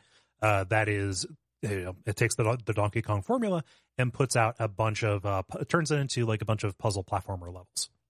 Yes, and you don't have to play as the titular Kong. No. Which I appreciate. You are the man who jumps. He lacks style and he lacks grace. So we're looking forward to that, and you should come and say hi to us. Yes. So we'll have details about specifics of our meetup. We're going to be sharing a table with the Retronauts, and also probably sharing a meetup. Watch our social media for those. We would love to see you. Yes. Come say hi to us, and come say hi to Bob and Jeremy. We're lovely, lovely people. Yes. And so if you want to support this, you can support us by heading on over to patreon.com/duckfeedtv. People have been very supportive lately, which is great. Mm-hmm. It looks like as of now, we may have made our next goal, but we'll see what happens with the credit card declinations. Mm-hmm. You get a bunch of cool rewards. That's how you sponsor episodes, how you sponsor months. And one of the rewards is you get thanks on air. Yes. So we would like to thank Charles Hamilton. Yes. I wonder if that's Chuck Hamilton. That might be one of my old coworkers. Oh. And if so, hey, Chuck. Hi. So, yeah. Yeah. If not, hey, Charles. We would like to thank Angus Hager Guthrie. It's a great name. Very good name. Yeah. Tom Jacques. Thank you, Tom. Yeah. Thank you, Elias Toner. We interact with you on Twitter, I believe. Yeah. Yep. I definitely know Elias. Thank you. And thanks to Lance Davis. We really do appreciate it. Yeah. If you'd like to join them, again, that's patreon.com/duckfeedtv. The other thing you can do is write us reviews, ratings, talk about us on message boards, kind of generally spread the word. Mm-hmm. You and I stream. Just over the course of these past few months, we've added a video component to some of the stuff we do. So if you go to twitch.tv/duckfeedtv or youtube.com/duckfeedtv, you can find our offerings there. I do Let's Plays of horror games and JRPGs, working on Breath of the Wild 3 right now. And you working on Breath of Fire 3. Oh yeah. Whoops. I've made that mistake so many times. Breath of Fire 3. Yeah. And you do choose your own adventure books. It's true. I read for people. It's been a little bit spotty, mostly because of stuff with my cat, as I mentioned. But I'm looking forward to coming back in on a regular schedule for that. That's Fridays at 3.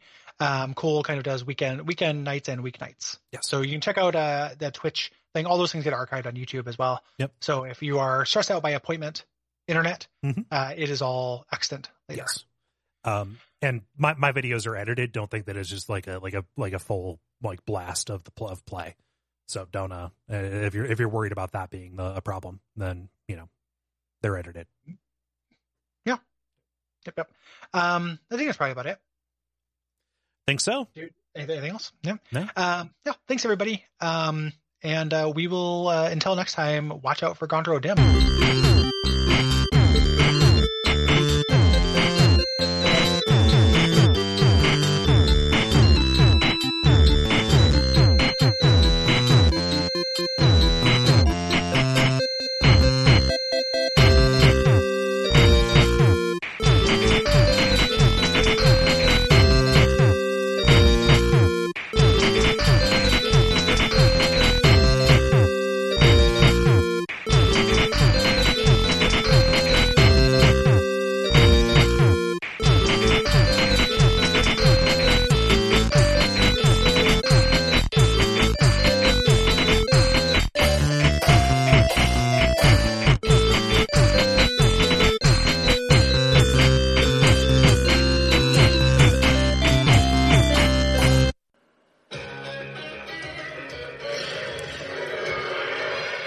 In another dimension, another time and space, a parallel universe was falling on its face. When out of the chaos, who can else it be but the animal adventurers from SPACE? Gaunter! Captain Gaunter O'Dim! Mutants and aliens and toads beware! You're looking for adventure? Well, this is it! With Geralt and... Gaunter! Captain Gaunter O'Dim!